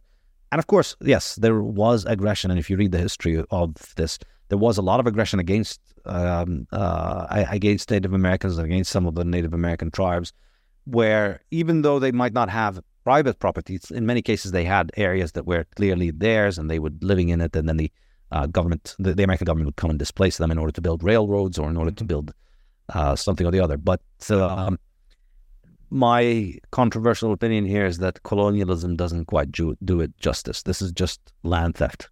Yes. Yeah, because the property rights were in place. That makes sense. Another thing that came up for me here is I've listened to the Hardcore History podcast a few times, and a theme that comes up there a lot are how certain societies that have certain power projection capabilities, certain military technologies, they tend to just, it's almost like it's brutal, it's immoral, it's awful, but we've seen it happen time and time again where a certain group of people have access to weapons that others don't. The Native Americans would be a good example, right? Like, they didn't have firearms, I don't think, before the Europeans arrived. And so we kind of bowled over them with our technological advantage. Is that something that's at play here as well? Is it we've obviously got, British imperialism rolling into this area and then arming Zionists and whatnot? There's some element of that. I don't know what, that's not colonialism per se, but it's just another instance of that, I guess. And yeah, there's definitely an element of truth to that, because the Europeans, this was the time in which the Industrial Revolution was beginning to spread worldwide. So if you look at it, Palestine's progress at that point, up until the 1930s, was very similar to, it was what you would expect geographically. So the Industrial Revolution started in North and West Europe, and then it spread out. And it spread out, Northwest Europe and the US, and then it started to spread out. So Southern Europe got the edge after Northern Europe, and then the north of the North Africa and West Asia got it after Southern Europe. Yeah. So, by these measures of progress, literacy, and so on, Palestine was as its geography would predict. It was similar to Lebanon and Syria and Turkey. It was better than Turkey because Turkey, was the hinterland of Turkey was more isolated, whereas Palestine was mostly coastal. So it was quick. Technology could diffuse quickly. But you had a population that came in from Europe with that technology, and then used it aggressively against the local population. Right. Whereas everywhere else, the technology just spread naturally and through market processes. Yeah. By no means is it a justification, just an observation that when people get a hold of tools, when they're unevenly distributed, they tend to be used aggressively by one group against another. And I just think it's better to kind of look at it. It helps you depoliticize the conversation about this topic. It's like humans are doing this again, like we've done this many times before. Again, doesn't mean it's right. It's terrible and it's awful, but it is this sort of dark side of humanity that we need to address. So we hit on 1948, the Nakba, which is, I think, translates as the tragedy or the travesty, and the violation of private property and the sanctity of private property and the role and all of that. How do we bridge from 1948 into the present? And we've mentioned the word apartheid a number of times. Is that the right classification for this? Are we saying this is an Israeli occupation of Palestine? That is basically an episode or an act of apartheid, something like that. Yeah, I think after 1948, we get this system where you have really one sovereign, and I should say no. From 1948 until 1967, there were three sovereigns in historic Palestine. So there was Israel that controlled about 78% of the land. Then there was Gaza, controlled by the Egyptians, and the West Bank was controlled by the Jordanians. And during that period, you got to remember that the centers of Palestinian population and the centers of Palestinian nationalism and the political leadership of Palestine were mostly in the areas that were conquered in 1948. And the population had been dissipated to Lebanon, Jordan, Egypt, as well as the West Bank and Gaza. And so during that time, it's under Jordanian and Egyptian rule, as well as Israeli rule in the West Bank. The Israeli rule in the majority of the country. Then in 1967, we get the 1967 war. Most people think it was a war that was launched by the Arab militaries against Israel. In fact, it was launched by Israel. Israel launched the first strike, and it destroyed the Egyptian Air Force. That was like the first strike where they destroyed the Egyptian Air Force in Egypt, and that then effectively paralyzed the Arab military effort. And so then they were able to capture the West Bank and Gaza and the Sinai Peninsula, and the Golan Heights from Syria. So they occupied these lands, and then basically they became the only country, the only sovereign in the West Bank. Now, since then, we've really had what you could call an apartheid system, I think, by any reasonable definition of the term, in that you have one government, but you have two sets of rules for the population. And so within Israel, you have an apartheid of sort in which you're only allowed to own land from the Jewish National Fund if you are Jewish. And then in the West Bank, you had, you weren't given citizenship. So Israel ruled that land. This is what is unique about it. So in many cases, governments will take over territories. And this is why, it's just war, and this is what happens in wars. No, it's not. This is governments will take over a territory. They will conquer it, but they will keep local population in it, and they will nationalism, and they will give them nationality, allow them to maintain their property rights. Well, in the West Bank, you have this unique situation where the government took over that land, but it does not give the population its nationality, does not allow them to become Israeli citizens. And the reason for that, of course, is that they want it to remain a Jewish state. And if you let in the population of the West Bank, then the majority will not be a Jewish majority. And so they continue to rule over it. And then you begin the process of expansion. And it's really, most Israelis, I would say, up until recently, most Israelis were not on board with this project. And it's one of those things where you like to not think of it. A lot of people don't like to think about what the nasty things that their government does. So they like to prefer to just keep the pleasant vision of their government as they see it. So most people don't really want to come to terms with what this means. But really, since 1967, the more extremist elements within Zionism had been very clear about the need to go and conquer the West Bank. Well, they've already conquered it, but they need to settle the West Bank and drive out the local population. And so it begins with small efforts at settlements, which were blessed by the government, subsidized by the government, financed and protected militarily by the government from the 1960s, and continues to this day. And so today you've got something like 800 to 900,000 Israeli settlers living in the West Bank. And that's why it's not just apartheid. It's really slow motion expulsion, transfer, genocide. In other words, the Israeli military controls the area, and it's constantly confiscating land from Palestinians and allocating it to Israeli settlements. And so these settlements continue to expand, and they continue to build more and more lands and more homes. And then it's a very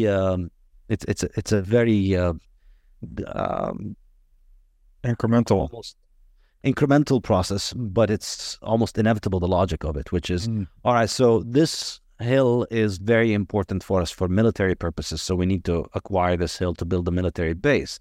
Well, now we have a military base, but we need homes for the military people, so then we need to build more homes around it. And then we need a road to connect the military base and the homes to the nearest part of Israel. So we're going to confiscate more land. Now, well, on the land there, we need to secure that road. And so we're going to be building more military bases, and then we're going to be building more homes. And then we need to build a cell phone tower here. So then in order to build the cell phone tower, we need to confiscate your land. And so they take somebody's land and they build a cell phone tower. And then they need to secure the cell phone tower, so they need a military base, and then they need more settlements. And it's just a constant process of constantly finding more and more rationalization. And it's just all being done on Palestinian land, and it's all being done with a very, very strategic view in terms of the conquering of land, in that they're taking all the important hilltops, they're taking all the important water sources, they're taking the water that the Palestinian cities depend on. And this is the really pernicious thing about it, in that they're suffocating the Palestinian cities and surrounding them. They're taking their water resources, and they're turning the Palestinian areas into little prisons, isolated from one another. And this is the worst thing about the West Bank right now. And, people say, well, the Palestinians could have just had a state in 2000 if Arafat had accepted the Israeli proposal. Well, the guy who gave him the proposal himself, the Israeli foreign minister at that time, Shlomo Ben Ami, he said, I would not have accepted that if I was a Palestinian, because what they were getting was Bantustans, to borrow the South African terms, little tiny territories that are, and again, comparing it to Bantustans, I think is not even, that doesn't really do it justice. You didn't have this level of walls and watchtowers and complete political control over the areas in South Africa that you have in Palestine today. And the tech that Israel deploys for this is just incredible. I mean, it's a big, giant prison. It's 200 prisons, really. The West Bank Palestinian communities are something like 200 prisons that are connected only through Israeli checkpoints. And so you've got in around 2002, they started building the wall around these areas. And so, this is presented as if it is a defensive move. Like, we're just building a wall because we don't want to have terrorism. But you're building a wall in somebody's living room, effectively, because you're confiscating the other half of their home. So, they say good walls make good neighbors. Well, yeah, but a good wall is built between your land and your neighbor's land. It's not built across half of your neighbor's, not even half. So if you look at the West Bank right now, this is a literal divide and conquer, right? And yeah. And this is the area, is this the area that is described as the largest open air prison or internment camp in the world? Yeah, I mean, it is larger than Gaza. People usually describe Gaza as the biggest prison, but you could also say that this is the case in the West Bank. So let me show you this map. So within the West Bank, you have three areas: Area A, Area B, and Area C. Area A is what is administered by the Palestinian Authority. That's 18%. And then Area B is 22%, which is administered jointly by the Palestinian Authority and the Israeli government. And then Area C, which is administered by Israel, is 60%. So within the 22%, they've got 60% of the West Bank. And this is what it looks like. The orange part is Area C. As you can see, it's the majority of the land. And then Area B is the dark blue, and then Area A is the light blue. So these light blue areas are effectively where the vast majority of the Palestinian population is hemmed in, and they're surrounded by a wall, and they're not allowed to leave without going through Israeli checkpoints. I mean, really moving from one of these areas to the other is as complicated as crossing an international border. And it's an international border that is constantly getting shut down and closed down. And so since things have broken out in Gaza in October, it's extremely difficult for Palestinians to move around. So people can't just move from Ramallah here to Nablus or to Jenin or so. It's not easy to move around. And these areas are all isolated from one another by walls. And so in the orange areas, this is where the settlements are growing, the settlements are expanding, and the settlements are acquiring more and more of the resources. And then you have 800, 900,000 settlers who are not the most pleasant neighbors to have, if you ask me, because, if you look at the history of what they've been doing over the past few years, it has been horrific. I mean, they've people get really worked up because their TV told them about all these horrible things that happened on October 7, most of which turned out to be completely not true. So that it's very clear that there was no beheaded babies. There were no burning babies. There was only one child that was killed, and it was through fire. So all of the stories about beheading and burning and all of that stuff was not true. The child was caught in crossfire, so there was a bullet. So all of the stories about horrible things done to babies were clearly false. All of the stories about rape are also clearly false. There's absolutely no evidence about any of that stuff. In fact, it was all just propaganda. And the people who did say that they did see it, there's been very extensive documentation of how they've changed their testimony several times and how they have not been able to establish these cases. In fact, just a couple of days ago, the Israeli government was calling on people who have evidence of these things to step forward to try and present them, because they're trying to build a clear-cut criminal case of saying that these rapes happened, but they didn't happen. But in any case, people get so agitated about what happened on October 7. Well, if you live in the West Bank, this is a daily occurrence. It's entirely common. That's just like, if you look at the daily newspaper in there, it's just, this is always the news. Like A bunch of settlers walked into a school and started shooting at the school, and a bunch of settlers walked into the olive field and started shooting at the farmers who were harvesting the olives. And then they shot them, and then they harvested the olives, and then they cut down the olive trees. And olive trees in Palestine are enormously important. Some of them are 1,000 years old, and they are an enormously important part of the diet. People live off of olive oil. Olive oil might be the one plant food that is the least worst. It's the closest thing to an animal food. You could almost, I like to call olives ruminant plants. They're like ruminant animals almost. So you can almost live on them, and they're a very essential part of the diet. And, the settlers target these trees specifically in order to destroy Palestinians' livelihood, to make life impossible. So life since 1967 in the West Bank has been an attempt by these settlers to drive out the Palestinians, and they are armed and funded and protected by the Israeli military.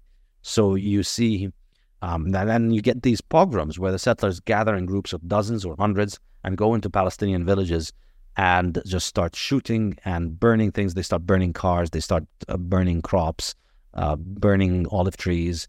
And so one of the famous ones that happened last year is a village called Huwara near Nablus, Huwara.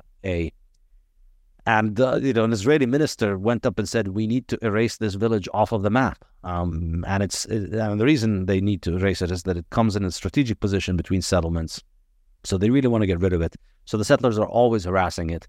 And then, of course, anytime any Palestinian does anything in return, it's used as an excuse for more and more escalation. I think one of the key things, this is an important point for the kind of a propaganda perspective that people have on what is going on in Palestine. There's always this asymmetry in that any kind of Israeli violence is justified. It's okay. If the settlers did this, if the settlers did that, for your average propaganda-consuming moron in the West, there is absolutely nothing that is unjustifiable. Well, the Israelis did this, they must have had a good reason for it. And then absolutely no violence by the Palestinians is justified. There is nothing that you can do as a Palestinian. It doesn't matter if you have people robbing your house, burning your trees, taking your home. If you slap somebody, then it's unjustified and you deserve whatever you have coming for you. It's like this is narrative apartheid or something. Absolutely. And it's just, it's absolutely demoralizing to see how it is. And this is why, before the whole Gaza thing, I never really spoke much about this because it's pointless. There is just so much propaganda and so much bullshit that talking to Americans and Europeans about it is ridiculous. And words cannot do justice to the extent of contempt that I have for the average American's understanding of the conflict, because it's so ridiculous, so immoral, so ignorant, and deeply, deeply criminal in the way that they approach it. And it's just, this is why I prefer to, this is why for me, confronting the brainwashing on things like central banking and climate change and all of that stuff it's like a walk in the park compared to this. Like, why are you so aggressive in telling people that what they believe is bullshit? Well, I'm not. If I wanted to really confront people's ideas, I'd be talking to them about the Middle East. But I'm going to stick to the simple things like, the medical scam and the central banking scam and the climate change scam. You got to pick your battles, I guess. I've gone round and round on this topic with a number of people, my girlfriend included, because there is this, I share that, right? I'm like, okay, as someone, by the way, I'm not calling someone else out. I'm actually calling myself out. Like, I didn't study this history. I didn't know a lot about this until these recent events have sort of pulled me into it. It's very easy to just accept and regurgitate and propagate the mainstream media narrative that you are fed, right? It's very easy to not critically think. It's actually the easiest thing to do, is you just, propagate the message and move on. But clearly that leaves you with a very unsophisticated, untruthful view of what's going on. And the other thing that's real dangerous here is, man, the temptation to get sucked into identity politics. Like when you just start talking, even I posted earlier, just your podcast. I'm like, hey, I love this podcast. It reminded me of the importance of private property. I quoted Mises and Rand, a couple of quotes about private property, and people are just on me like, oh, you're anti-Semite, you're this, you're that, you're not looking at the other side. I'm like, I just posted a podcast talking about the history of Israel and Palestine and private property. And like people are trying to get it into this identity politics battle. I think there's a real danger there, right? Because it once people get entrenched in their position, there's no rational dialogue, right? It's just like, this is my position and your position.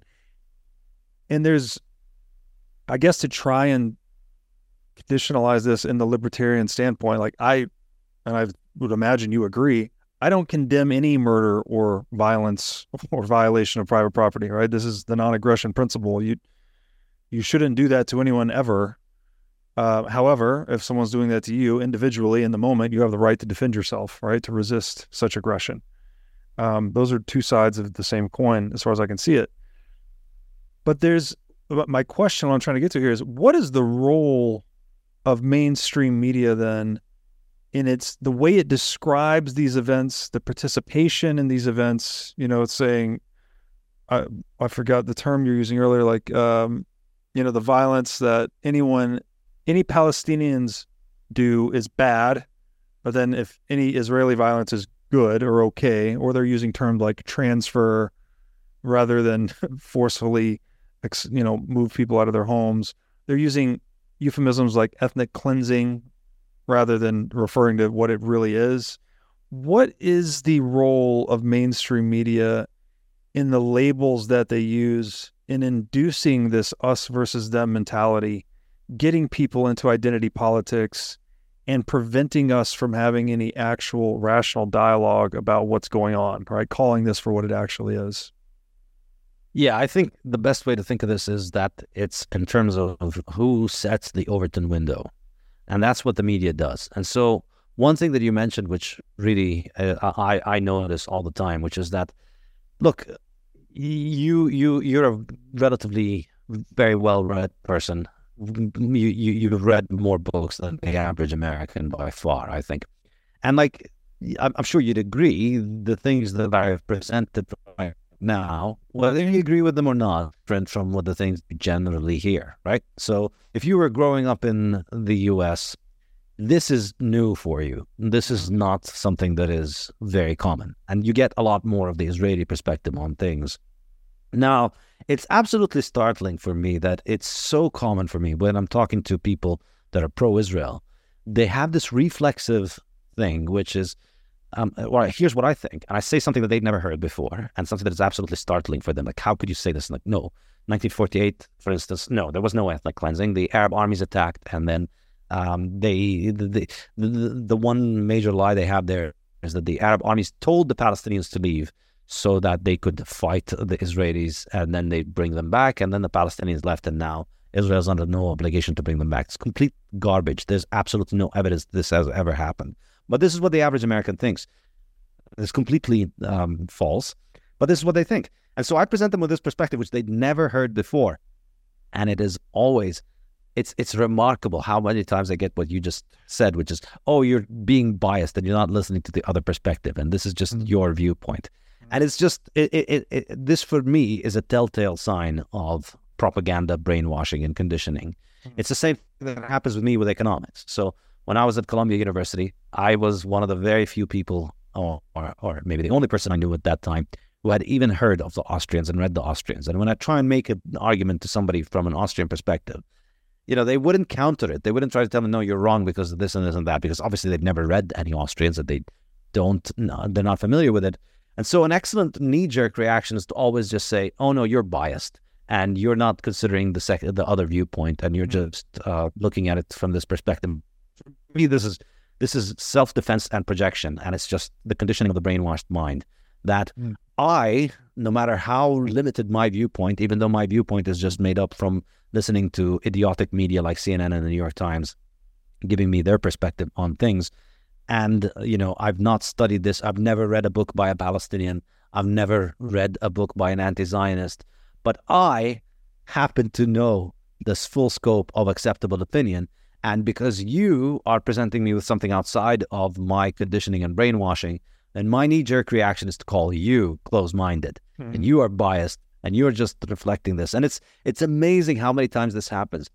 And I always tell them, look, I'm 100% certain I've read more books by Zionists than you have read by Zionists, let alone you reading books by anti-Zionists. Like, I've read Herzl's book, I've read the books that have been written by so many of Israel's leaders. I'm so familiar with the political viewpoint of the Israeli society, and everything from the most extreme right in Moshe Feiglin to the most extreme left in Peace Now or Aloni. Like, I'm very familiar with their arguments. I'm very familiar with how they think. I've studied this stuff very closely over the years.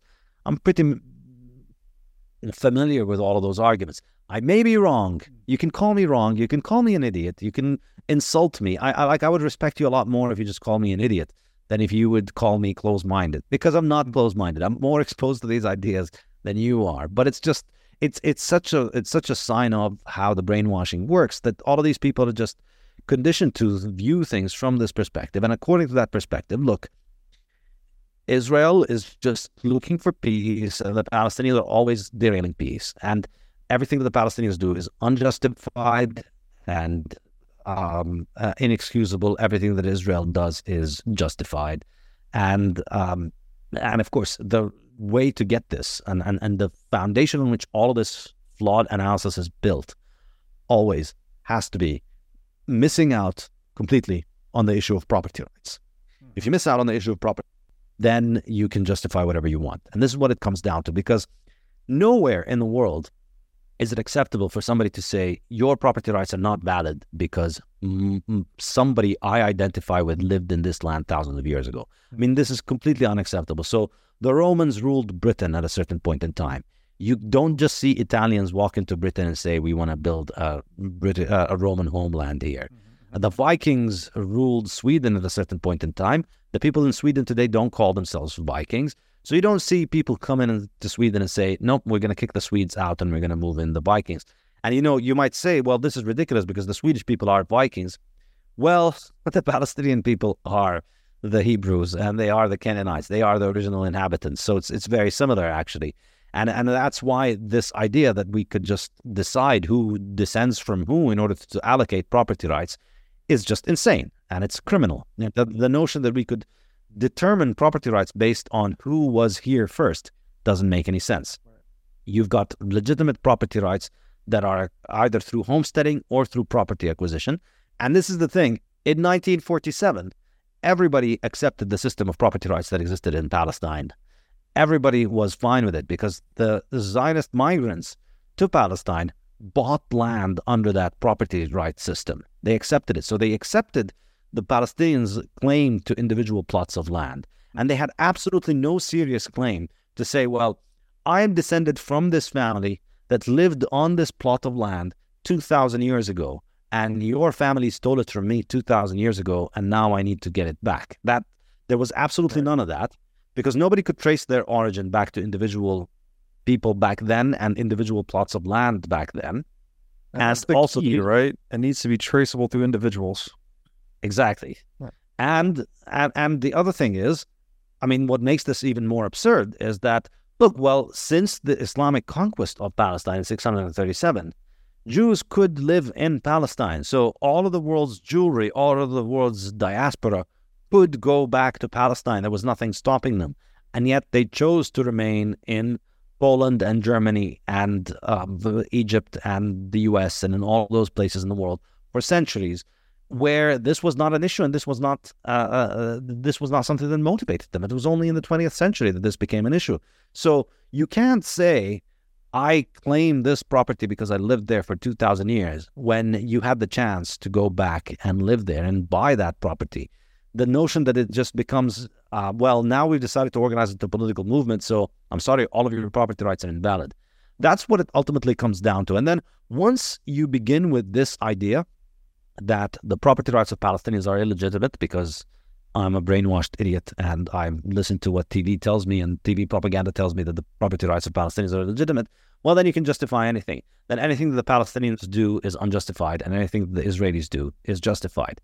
So this is, and this would be the same anywhere. This is why this is not a unique conflict that is unique to Jews and Muslims or Palestinians and Israelis or whatever. This would be the same situation if you did it anywhere As I said earlier, if you go to Tennessee and you said, we're going to make Tennessee into a German homeland, you're going to get the same thing. If you have this insane idea that the Germans or, the French in Louisiana, I had a debate with Walter Block on my podcast, and he's he claims to be a libertarian, except when he bring up Israel, where he believes that it's okay for the government to own 90% of the land. He's famous to constantly being on about he wants to privatize the roads, wants to privatize the oceans, wants to privatize space, wants to privatize everything except for the land of Palestine. He wants it to remain in the hands of a monopoly government agency. And I told him, well, look, Louisiana was established by the French, and there's about a 10% minority in Louisiana today that is French originally. Why don't we make Louisiana into a French homeland? They were there before you. You came to Louisiana long after the French had set up Louisiana. So why don't we establish Louisiana as a French homeland? Now just imagine the carnage that would ensue if the world's most powerful governments and the world's money printer were out there financing turning Louisiana into a French national homeland. And how would the non-Louisianans react? I mean, how would you react to people saying here, yeah, well, and it's not even thousands of years in that case, it's hundreds of years. Hundreds of years ago, this was all French land. This all belonged to the French crown. And you are not French. You are, say, American Polish or American British or American African American, and you don't belong in Louisiana. We're going to kick you all out. And then if you fight back, then, oh no, you're a terrorist. And so now we get to kick you out more, and we have more justification. And this is really the predicament of the Palestinian, in that some people say, well, why don't the Palestinians just accept that the Israelis are stronger? All right, and then what do we do? There's no solution where you can just coexist with this project, because the project wants you out. They want you out. And in fact, a majority of Palestinians are out of Palestine. A lot of us have left, and they become citizens of Jordan, and they become refugees in Lebanon and in Syria and in Egypt. And many of them have moved on and become citizens of places like the US and Canada and Europe and so on. So a majority probably has already done that. But then what do you do with the rest? I mean, it's not easy for people to just up and leave their life and migrate. Right. And that's, the question that the Zionists, they always tell you, well, you're not being open-minded and you're not considering and you're not being biased. I always like to ask them, well, what would you do if you were born a Palestinian? What would you do? Like, would you just leave? Would you just give up? Would you take all of your family, all your friends, all of your relatives and try and go somewhere else and, just uproot yourself from your community, or take your entire community and go somewhere else? And how would you justify that? Why do you think it's okay for you to just get kicked out of your home?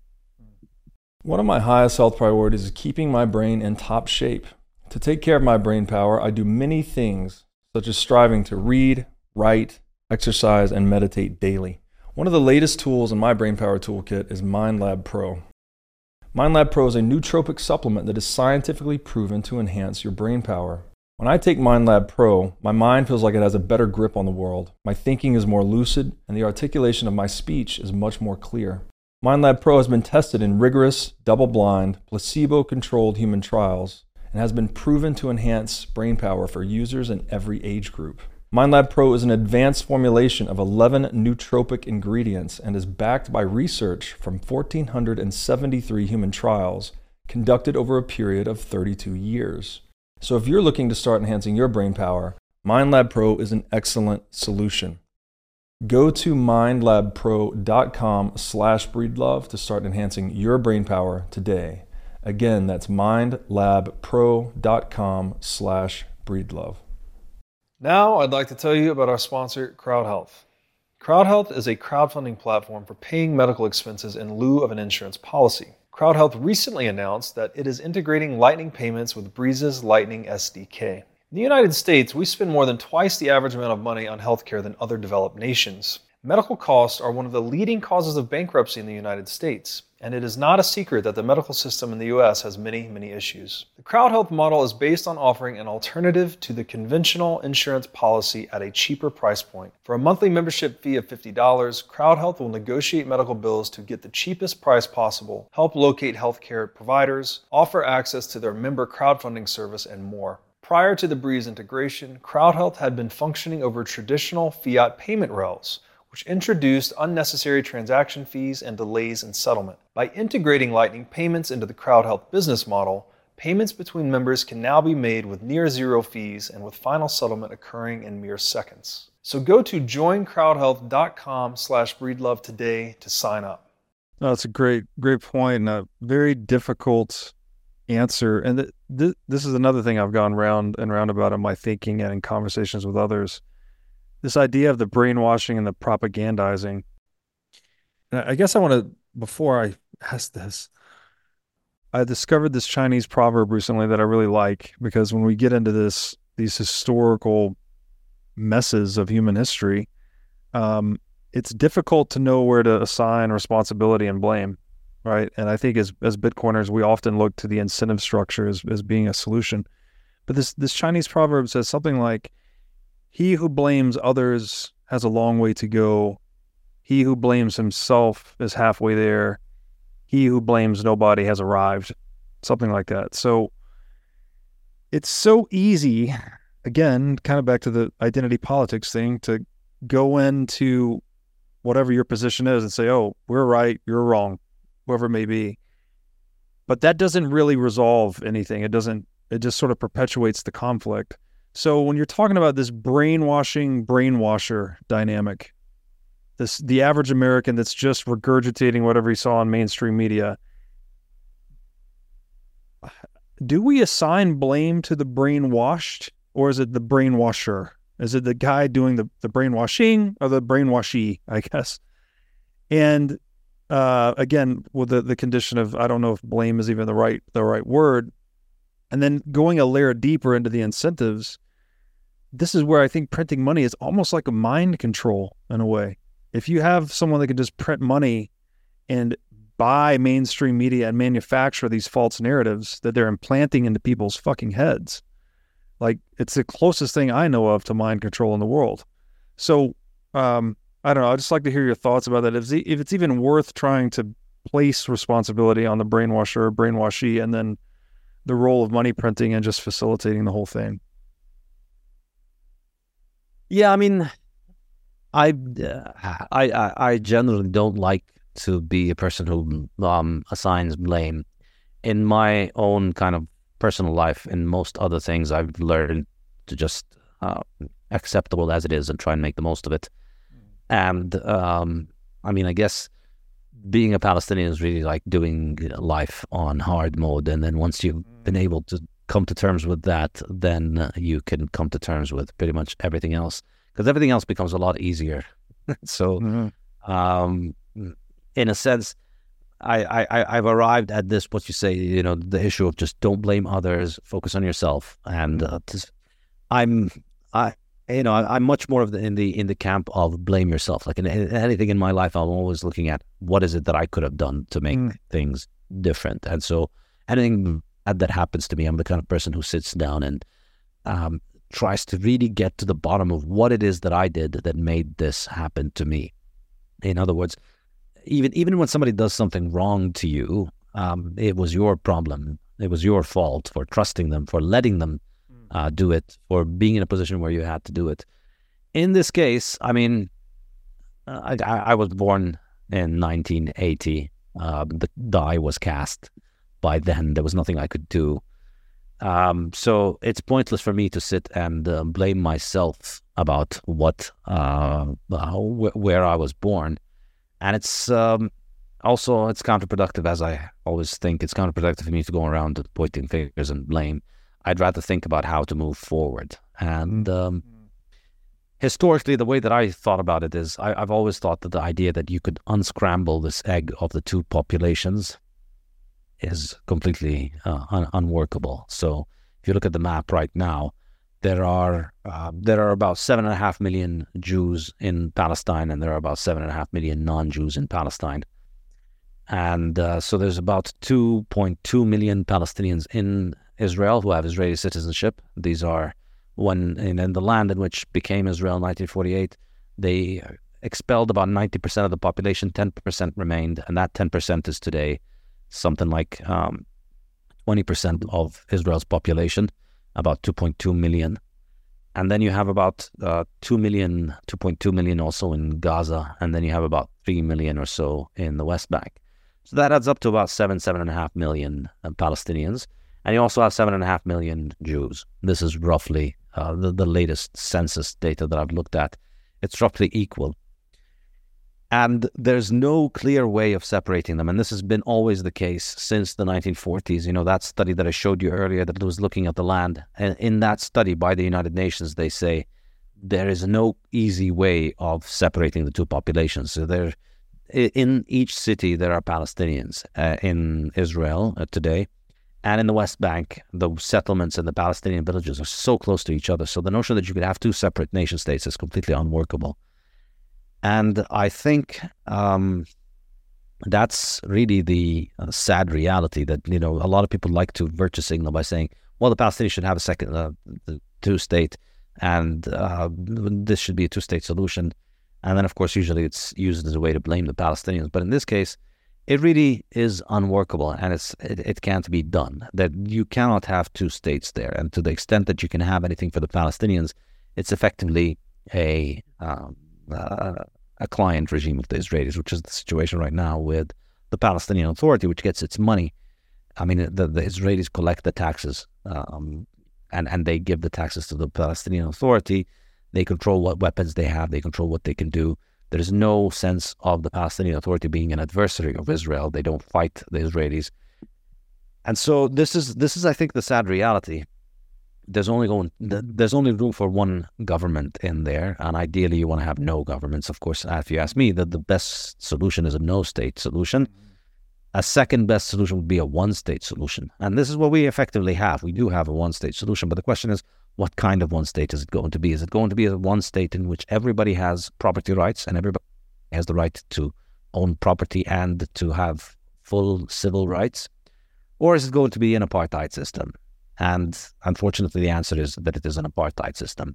One of the Israeli government ministers, his name is Itamar Ben-Gvir, recently, even before this October war started in Gaza, before that, and this, you know, the Israeli extremism was not born on October 7th. But this is, and then then it was in discussion of what was happening in the West Bank with all of these settlers and the problems that happened between settlers and the Palestinians. And so there was he was obviously encouraging the settlers to go and commit more acts of violence and to conquer more land and to build more settlements. And he said openly on TV, he said, look, Arabs need to understand they have only three options in this land. They can die, they can leave, or they can live subjugated to the Israelis' will. It is more important for me and my family to be able to drive around the West Bank safely than it is for Arabs to live in the West Bank. So they need to choose one of these three options. And I think this is the sad reality of where we are right now. This is it. I mean, what Gaza has given the Israeli government is the carte blanche and on all the atrocity propaganda that they did of how horrible things are and all the and I mean, if you remember the COVID era when people just were gripped by hysteria at the beginning of COVID, it was a very similar experience. So March 2020 was very similar to October 2023 in that you had these videos from China of people dropping dead because of the virus, and you had all these studies from the World Health Organization saying, well, the R0 is 3 or whatever, and we're all going to die, and it's a 7 sigma pandemic, and all of these people were freaking out. All of the kind of, you know, all of the people who think reading the New York Times makes them experts on science, they were all freaking out. And similarly, this is the same demographic that thinks reading the New York Times makes them an expert on the Middle East. They all were freaking out and morally outraged about what happened in October. And in both cases, you know, whenever you see people afraid, you should be worried not about what they're afraid of. You should be worried about what they're going to be doing out of their fear. So in the case of COVID, you know, the response to COVID was far more devastating than COVID itself, whether it was through the ventilators that killed so many people, whether it was through the suppression of the drugs in order to sell the other drugs, whether it was through the other drugs that have killed so many people, whether it was through the lockdowns and all of the destruction that brought about and all the economic destruction. It ended up being far more destructive and dangerous than the virus itself. And similarly here, you know, the horror that has been unleashed on the Palestinians since October 7, whether it's in the West Bank or Gaza, has been unlike anything that we've ever seen before. And it's just the carte blanche for them to kill as many as possible, drive out as many as possible. And I think this is where we're going now, that it's, I'm very pessimistic about it, because I think it's just going to be more of this, and I don't see any realistic way in which this is going to be stopped. I don't see any force that's going to try and stop this. So we're going to be heading toward maybe more transfer, more murder, and so therefore the goal for the Israelis now is to try and tip the demographic balance, to reduce the number of Palestinians and subjugate them more and more. Bitter pill to swallow, for sure. And the point on fear, I think, very well taken. I think this is deeply related to fiat, actually. Like, if you think about, obviously, the person that is accepting something by decree, right? You're accepting something under the veiled threat of force. You're complying with that legislation by fiat, or other, if it's money by fiat, you're complying with that out of fear, in a way, right? And then also the person imposing that fiat, I think, is operating out of kind of a fear paradigm, right? They're trying to impose something on you so they can gain something for themselves, because they're scared of what otherwise might happen. So there's this weird, I don't know, metaphysical relationship with fear and fiat that once you start engaging in it, it makes people really crazy, makes people do crazy things. And like you just went through the COVID example, which was, spot on. Okay. Bit of a dark turn there. I know you did this at the end of your podcast. I told you that I was listening to 198. We always say Bitcoin fixes this. Well, what, if anything, can Bitcoin do to help this situation? And if it's not help this specific situation, just due to timing, does Bitcoin do anything to help prevent this act of apartheid or colonialism or whatever we're calling this from happening in the future? Does it help prevent it or mitigate it in the future? I mean, this is it's why we Bitcoin, really, like understanding how money is at the root of all of the problems in the world, and you've done a terrific job of doing this and illustrating this on your podcast. A lot of people like to mock us Bitcoiners for this, but I think it's a horrific own goal for them when they do this, because they only expose the enormous amount of brainwashing and ignorance that they have when they try and argue that money is not related to everything in the world, when money is related to everything in the world. Everything economic is done through money, and everything in your life is affected by economic decisions. And so I think, we've discussed how money affects time preference, how money affects your life choices, how money affects government intervention and all kinds of things. So I believe that money does play a role. I was a lot more optimistic about Bitcoin fixes this until the last few months, I'll be honest. And the way that I would suggest that it would fix something like this is that ultimately, I think, as we started earlier, that there's nothing that predetermines that Muslims and Jews and Christians can't live in Palestine. It has been done for 1,400 years before. It can be done, 1,300 years, and it can be done again. And Muslims, Jews, and Christians live together and coexist in places like the U.S. and in all over the world, as long as they are able to have the right to property. And if everybody has the right to property, then they are able to coexist. So for all of the drama about identity politics in the U.S., and yes, there's a lot of drama around it, at the end of the day, you walk out of your house, you go to the best restaurant that you can get, or the best supermarket, or the best shopping mall, and you don't care if the owner is Muslim or Christian or Jewish or white or black. When property rights are there, you're out there looking out for yourself. You care about getting the best food, the best clothes, the best things, and that just incentivizes you and everybody else to work and cooperate with one another rather than be in conflict. So I think what has been a very unfortunate thing about the conflict over the past century is the fact that people who are not living there are able to influence it over long distances from abroad because of fiat. In other words, just because the American government is out there handing out billions of dollars in military aid and other kinds of aid to the U.S. government, to the Israeli government, and that's been the case since the inception of Israel. Israel's gotten hundreds of billions of dollars from the U.S. They just got $14 billion a few months ago. They have unlimited weapons. The U.S. moved its aircraft carriers to the coast near Gaza, and they were almost certainly involved in operations, at least in providing the weaponry and the equipment for the Israelis for this operation.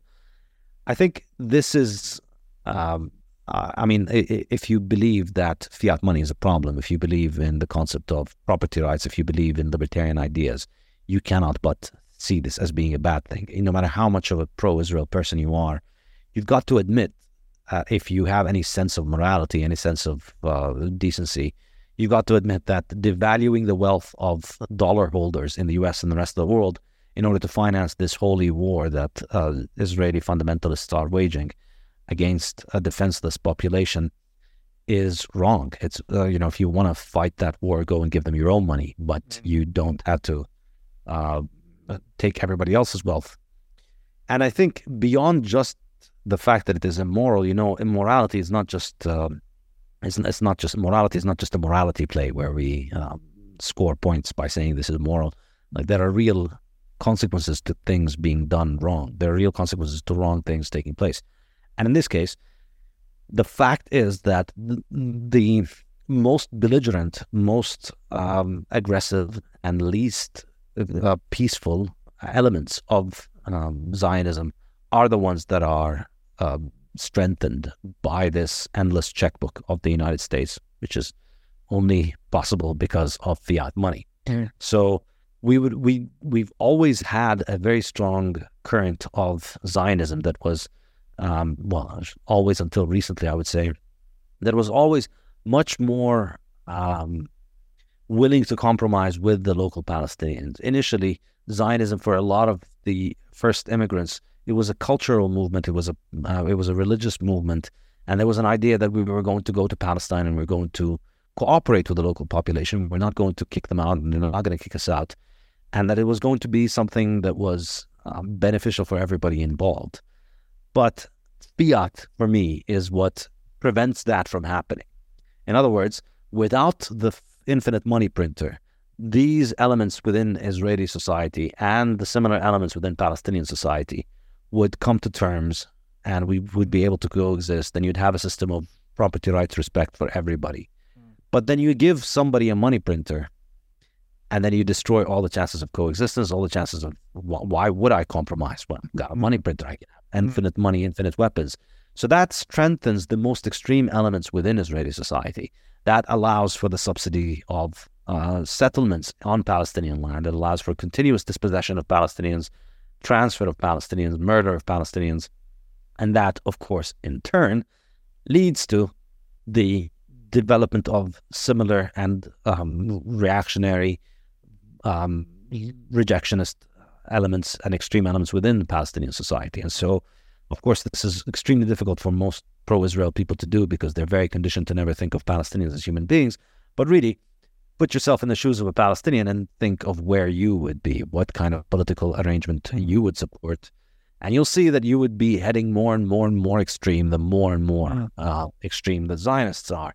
So this, for me, is the dangerous thing here, and this is the dangerous dynamic, that the money printer is what allows for the indulgence of the worst impulses of both parties, and it creates more and more problems for everybody, and it makes this more and more makes everybody more intransigent. And I believe if it wasn't for that, I think European Jewish migration to Palestine could have been absorbed, could have been part of the country, it could have happened naturally and normally, and it would have been absolutely doable, and we could have had a society that was that had people from different ethnicities, as long as they have property rights. I think it's not voluntary when you destroy all the infrastructure, when you deliberately target all of the infrastructure, and the notion that they're targeting Hamas, in my mind, is completely belied by facts. They've been targeting every form of infrastructure, every hospital, all of the electricity, all of the running water, all the sewage system. They want to make that land unlivable, and they want to drive the population out. And this is what they're doing. And I mean, this has been the case from day one. They said, we want to turn Gaza into a city of tents so that it is unlivable, so that everybody leaves. And I think, they've already murdered probably at least 30,000 people that we know of. There's probably more in the rubble. And they've maimed so many, and we're seeing diseases beginning to spread already. And I think that's going to continue to exacerbate. And they're deliberately doing this, and it's going to make it even more and more unlivable, and that's going to drive more and more people out. And so I think this was the plan all along. And I think it's just a continuation of the worst elements within the Zionist idea, which is more, and this has been the motto from day one: more land, fewer Arabs. That's it. Then we need to get as much land as possible and have as few Arabs as possible. And we need to do everything we can, whether it's through murder, housing demolitions, aerial bombardment, restrictions on movement, land confiscation, all these things. They just lead toward one thing: more land in the hand of the Israeli government and fewer Arabs on that land. It's very dark. It's very bleak. I don't know if it can be fixed in any way. I don't even know what to say, honestly. The lens of private property is just only right way to see it, as far as I can tell, right? This whole idea that you're saying that the most extreme elements in individuals or societies are basically getting amplified, right, through fiat, right? As people get more desperate, there's more stealing, there's more lying, there's more theft, there's more violence. And it's this whole, it creates this whole, I don't know, a metaphysical rift or something. And because we're removing opportunity costs that would otherwise force people to the negotiation table to actually come to some type of peace deal or some armistice, ceasefire or something, some form of peace. That gets removed when you can just print money. And it's like the violation of private property by inflation just begets more violation of private property by tax, war, conquest, etc. Almost like an addiction or putting fuel on the fire or something like that. And I don't know. It's just horrible. So I don't know that Bitcoin fixes this particular episode of it, but maybe in the future, if we're on a Bitcoin standard, we would presumably see less of this. Is there some type of bright orange hope we can have for a future where we don't have to see so much of this recurring in human nature and human history? I hope so. I mean, I think once you've got property rights established in Bitcoin, I think, I mentioned this earlier, Pierre Rochard said it, Bitcoin is going to bring peace to the Middle East because land is a shitcoin. And I think there's some truth to that. And that, land is a great way to store wealth over time because wealth is usually easy to devalue, and land is not very easy to take away. It's easier to defend generally. And so you can see the attachment that comes from land. And so in a world in which money is a shitcoin, as I always say, when your money is a shitcoin, everything becomes a shitcoin. So people start over-investing in all kinds of things they don't need because they don't have any money. But once you have a money that you can store your wealth in, and that's easy to secure, difficult to steal, then you start requiring a lot less shitcoins in your life. So you start, you don't need government bonds, you don't need gold, and you don't need as much emotional attachment to land anymore. You obviously need land, you need to exist somewhere. But this notion of land being your life fixating around land, I think becomes more and more undermined. So I think taking away the money printer, which is what Bitcoin does, on the one hand, takes away the financing of the most belligerent elements and takes away the incentive for people to get so emotionally attached to land and collective notions of land. And then having secure property rights increases the likelihood of wanting to cooperate with others and wanting to trade with others and not caring about what religion or what belief they have. that, I guess, would be the hopeful message that you could try and deduce from something like this. Although it almost feels cruel to be discussing this honestly. I mean, it's embarrassing to be saying this to Palestinians now in Gaza that just hold on, Bitcoin's going to come and fix this. Yeah, it's a cruel joke to be saying this, unfortunately. Yeah, my area. Well, Saifedean, I appreciate you coming on to talk about this. I know it's not exactly a fun conversation, but obviously very important. And thank you for the work that you've done and continue to do to try and shine some light on this. Is there anything, any action steps, anything we can leave people with is like, hey, go and do this to try and nudge the universe in the right direction? Like, is it just education? Like, what else can people do? I mean, I think, first of all, thank you so much for having me and for really doing your research on this and allowing this to be such a, I feel it was a very good conversation where I managed to organize my thoughts on this. And it's probably going to help me write out these things into something. So thank you so much. I really appreciate it. In terms of what people can do, I think, if you're an American or European, you are, I mean, look, I completely respect the fact that a lot of people just don't want to be involved and want to be ignorant. And I don't mind people just saying, look, there are a lot of conflicts in the world and I don't know enough about them and I don't know enough to get involved. And I respect that, and I am like that. I don't talk about most conflicts in the world. And I don't think I've ever said anything in public about the Russian-Ukrainian conflict because I don't feel like I know enough about it to be giving strong opinions.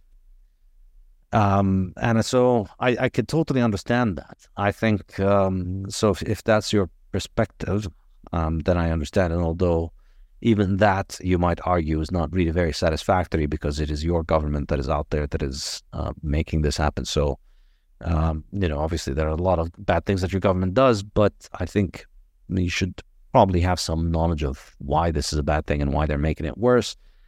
And I think, it sucks to be saying this because generally I'm always very skeptical and cynical about political processes. But your congressman is out there being a complete prostitute for the Israeli government. And they're out there signing off on giving them all of that money. They're out there virtue signaling about, opposing genocide and never again and so on and all that stuff. And yet when there's an actual genocide and a mass murder and an actual government saying we want to get rid of this population of 2 million people and kick them out and take over their land, your congressman is signing off on it. So, I mean, if any of this moves you enough to want to do something, I think calling your congressman and telling him not voting for him next time, that might be something, and trying to join forms of activism that try and raise awareness of this, I think is very important. I think I understand why most Americans in particular would rather stay away from this because it's a highly charged thing, and there's a very effective form of propaganda, which is anytime you say, well, I don't think it's a nice thing to be bombing 2 million people and telling them they should leave and go out of their homes, then you're immediately getting called an anti-Semite, and you're immediately getting hard with all of these emotionally charged words that nobody wants to be associated with. So it's a very similar thing with with everything. So if you mention anything about not liking pharmaceutical companies, you're an anti-vaxxer, you're anti-science. If you don't like climate change hysteria, you don't believe we should just shut off all of the world's critical energy infrastructure overnight because it'll fix the weather, then you're anti-science.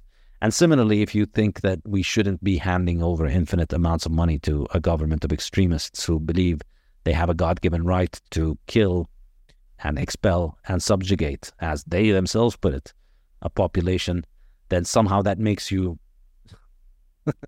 racist against them. It's just so ridiculous. So I can sort of understand why you would want to stay away from this and not get involved, but I can also really appreciate it when somebody decides to stick their neck out and speak out. And that's why I really admire you for having me on, Robert, and taking the time to look at this. And I think, if more people, I realize, I think with what's happening now, I think I would say a majority probably of people are leaning toward this perspective, particularly among younger generation, people who grew up on the internet rather than CNN and New York Times.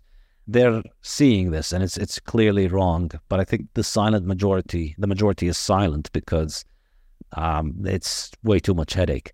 A lot of people are speaking up. I think a lot more could be speaking up, and I think if a significant change happens in the discourse on this, I think we might see change in the policies. Yeah, I think, I forget who said it, but something like the hottest places in hell are reserved for those who remain neutral during a moral crisis. So, yeah, I hope this helps wake some people up and gets people to take whatever action they can.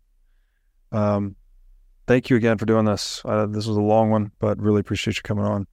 Thank you so much. Hopefully we'll do another one on less morbid and less disturbing topics at some point. Yes. Will you be in July 2024 in Nashville? Will you coming in for that one? I don't think so, no. Unfortunately, Okay. I won't make it. Well, next time you're here, we'll do one in person and hopefully on a lighter topic. Yes, absolutely. Thanks, man. Cheers. Cheers. Thanks, Saif.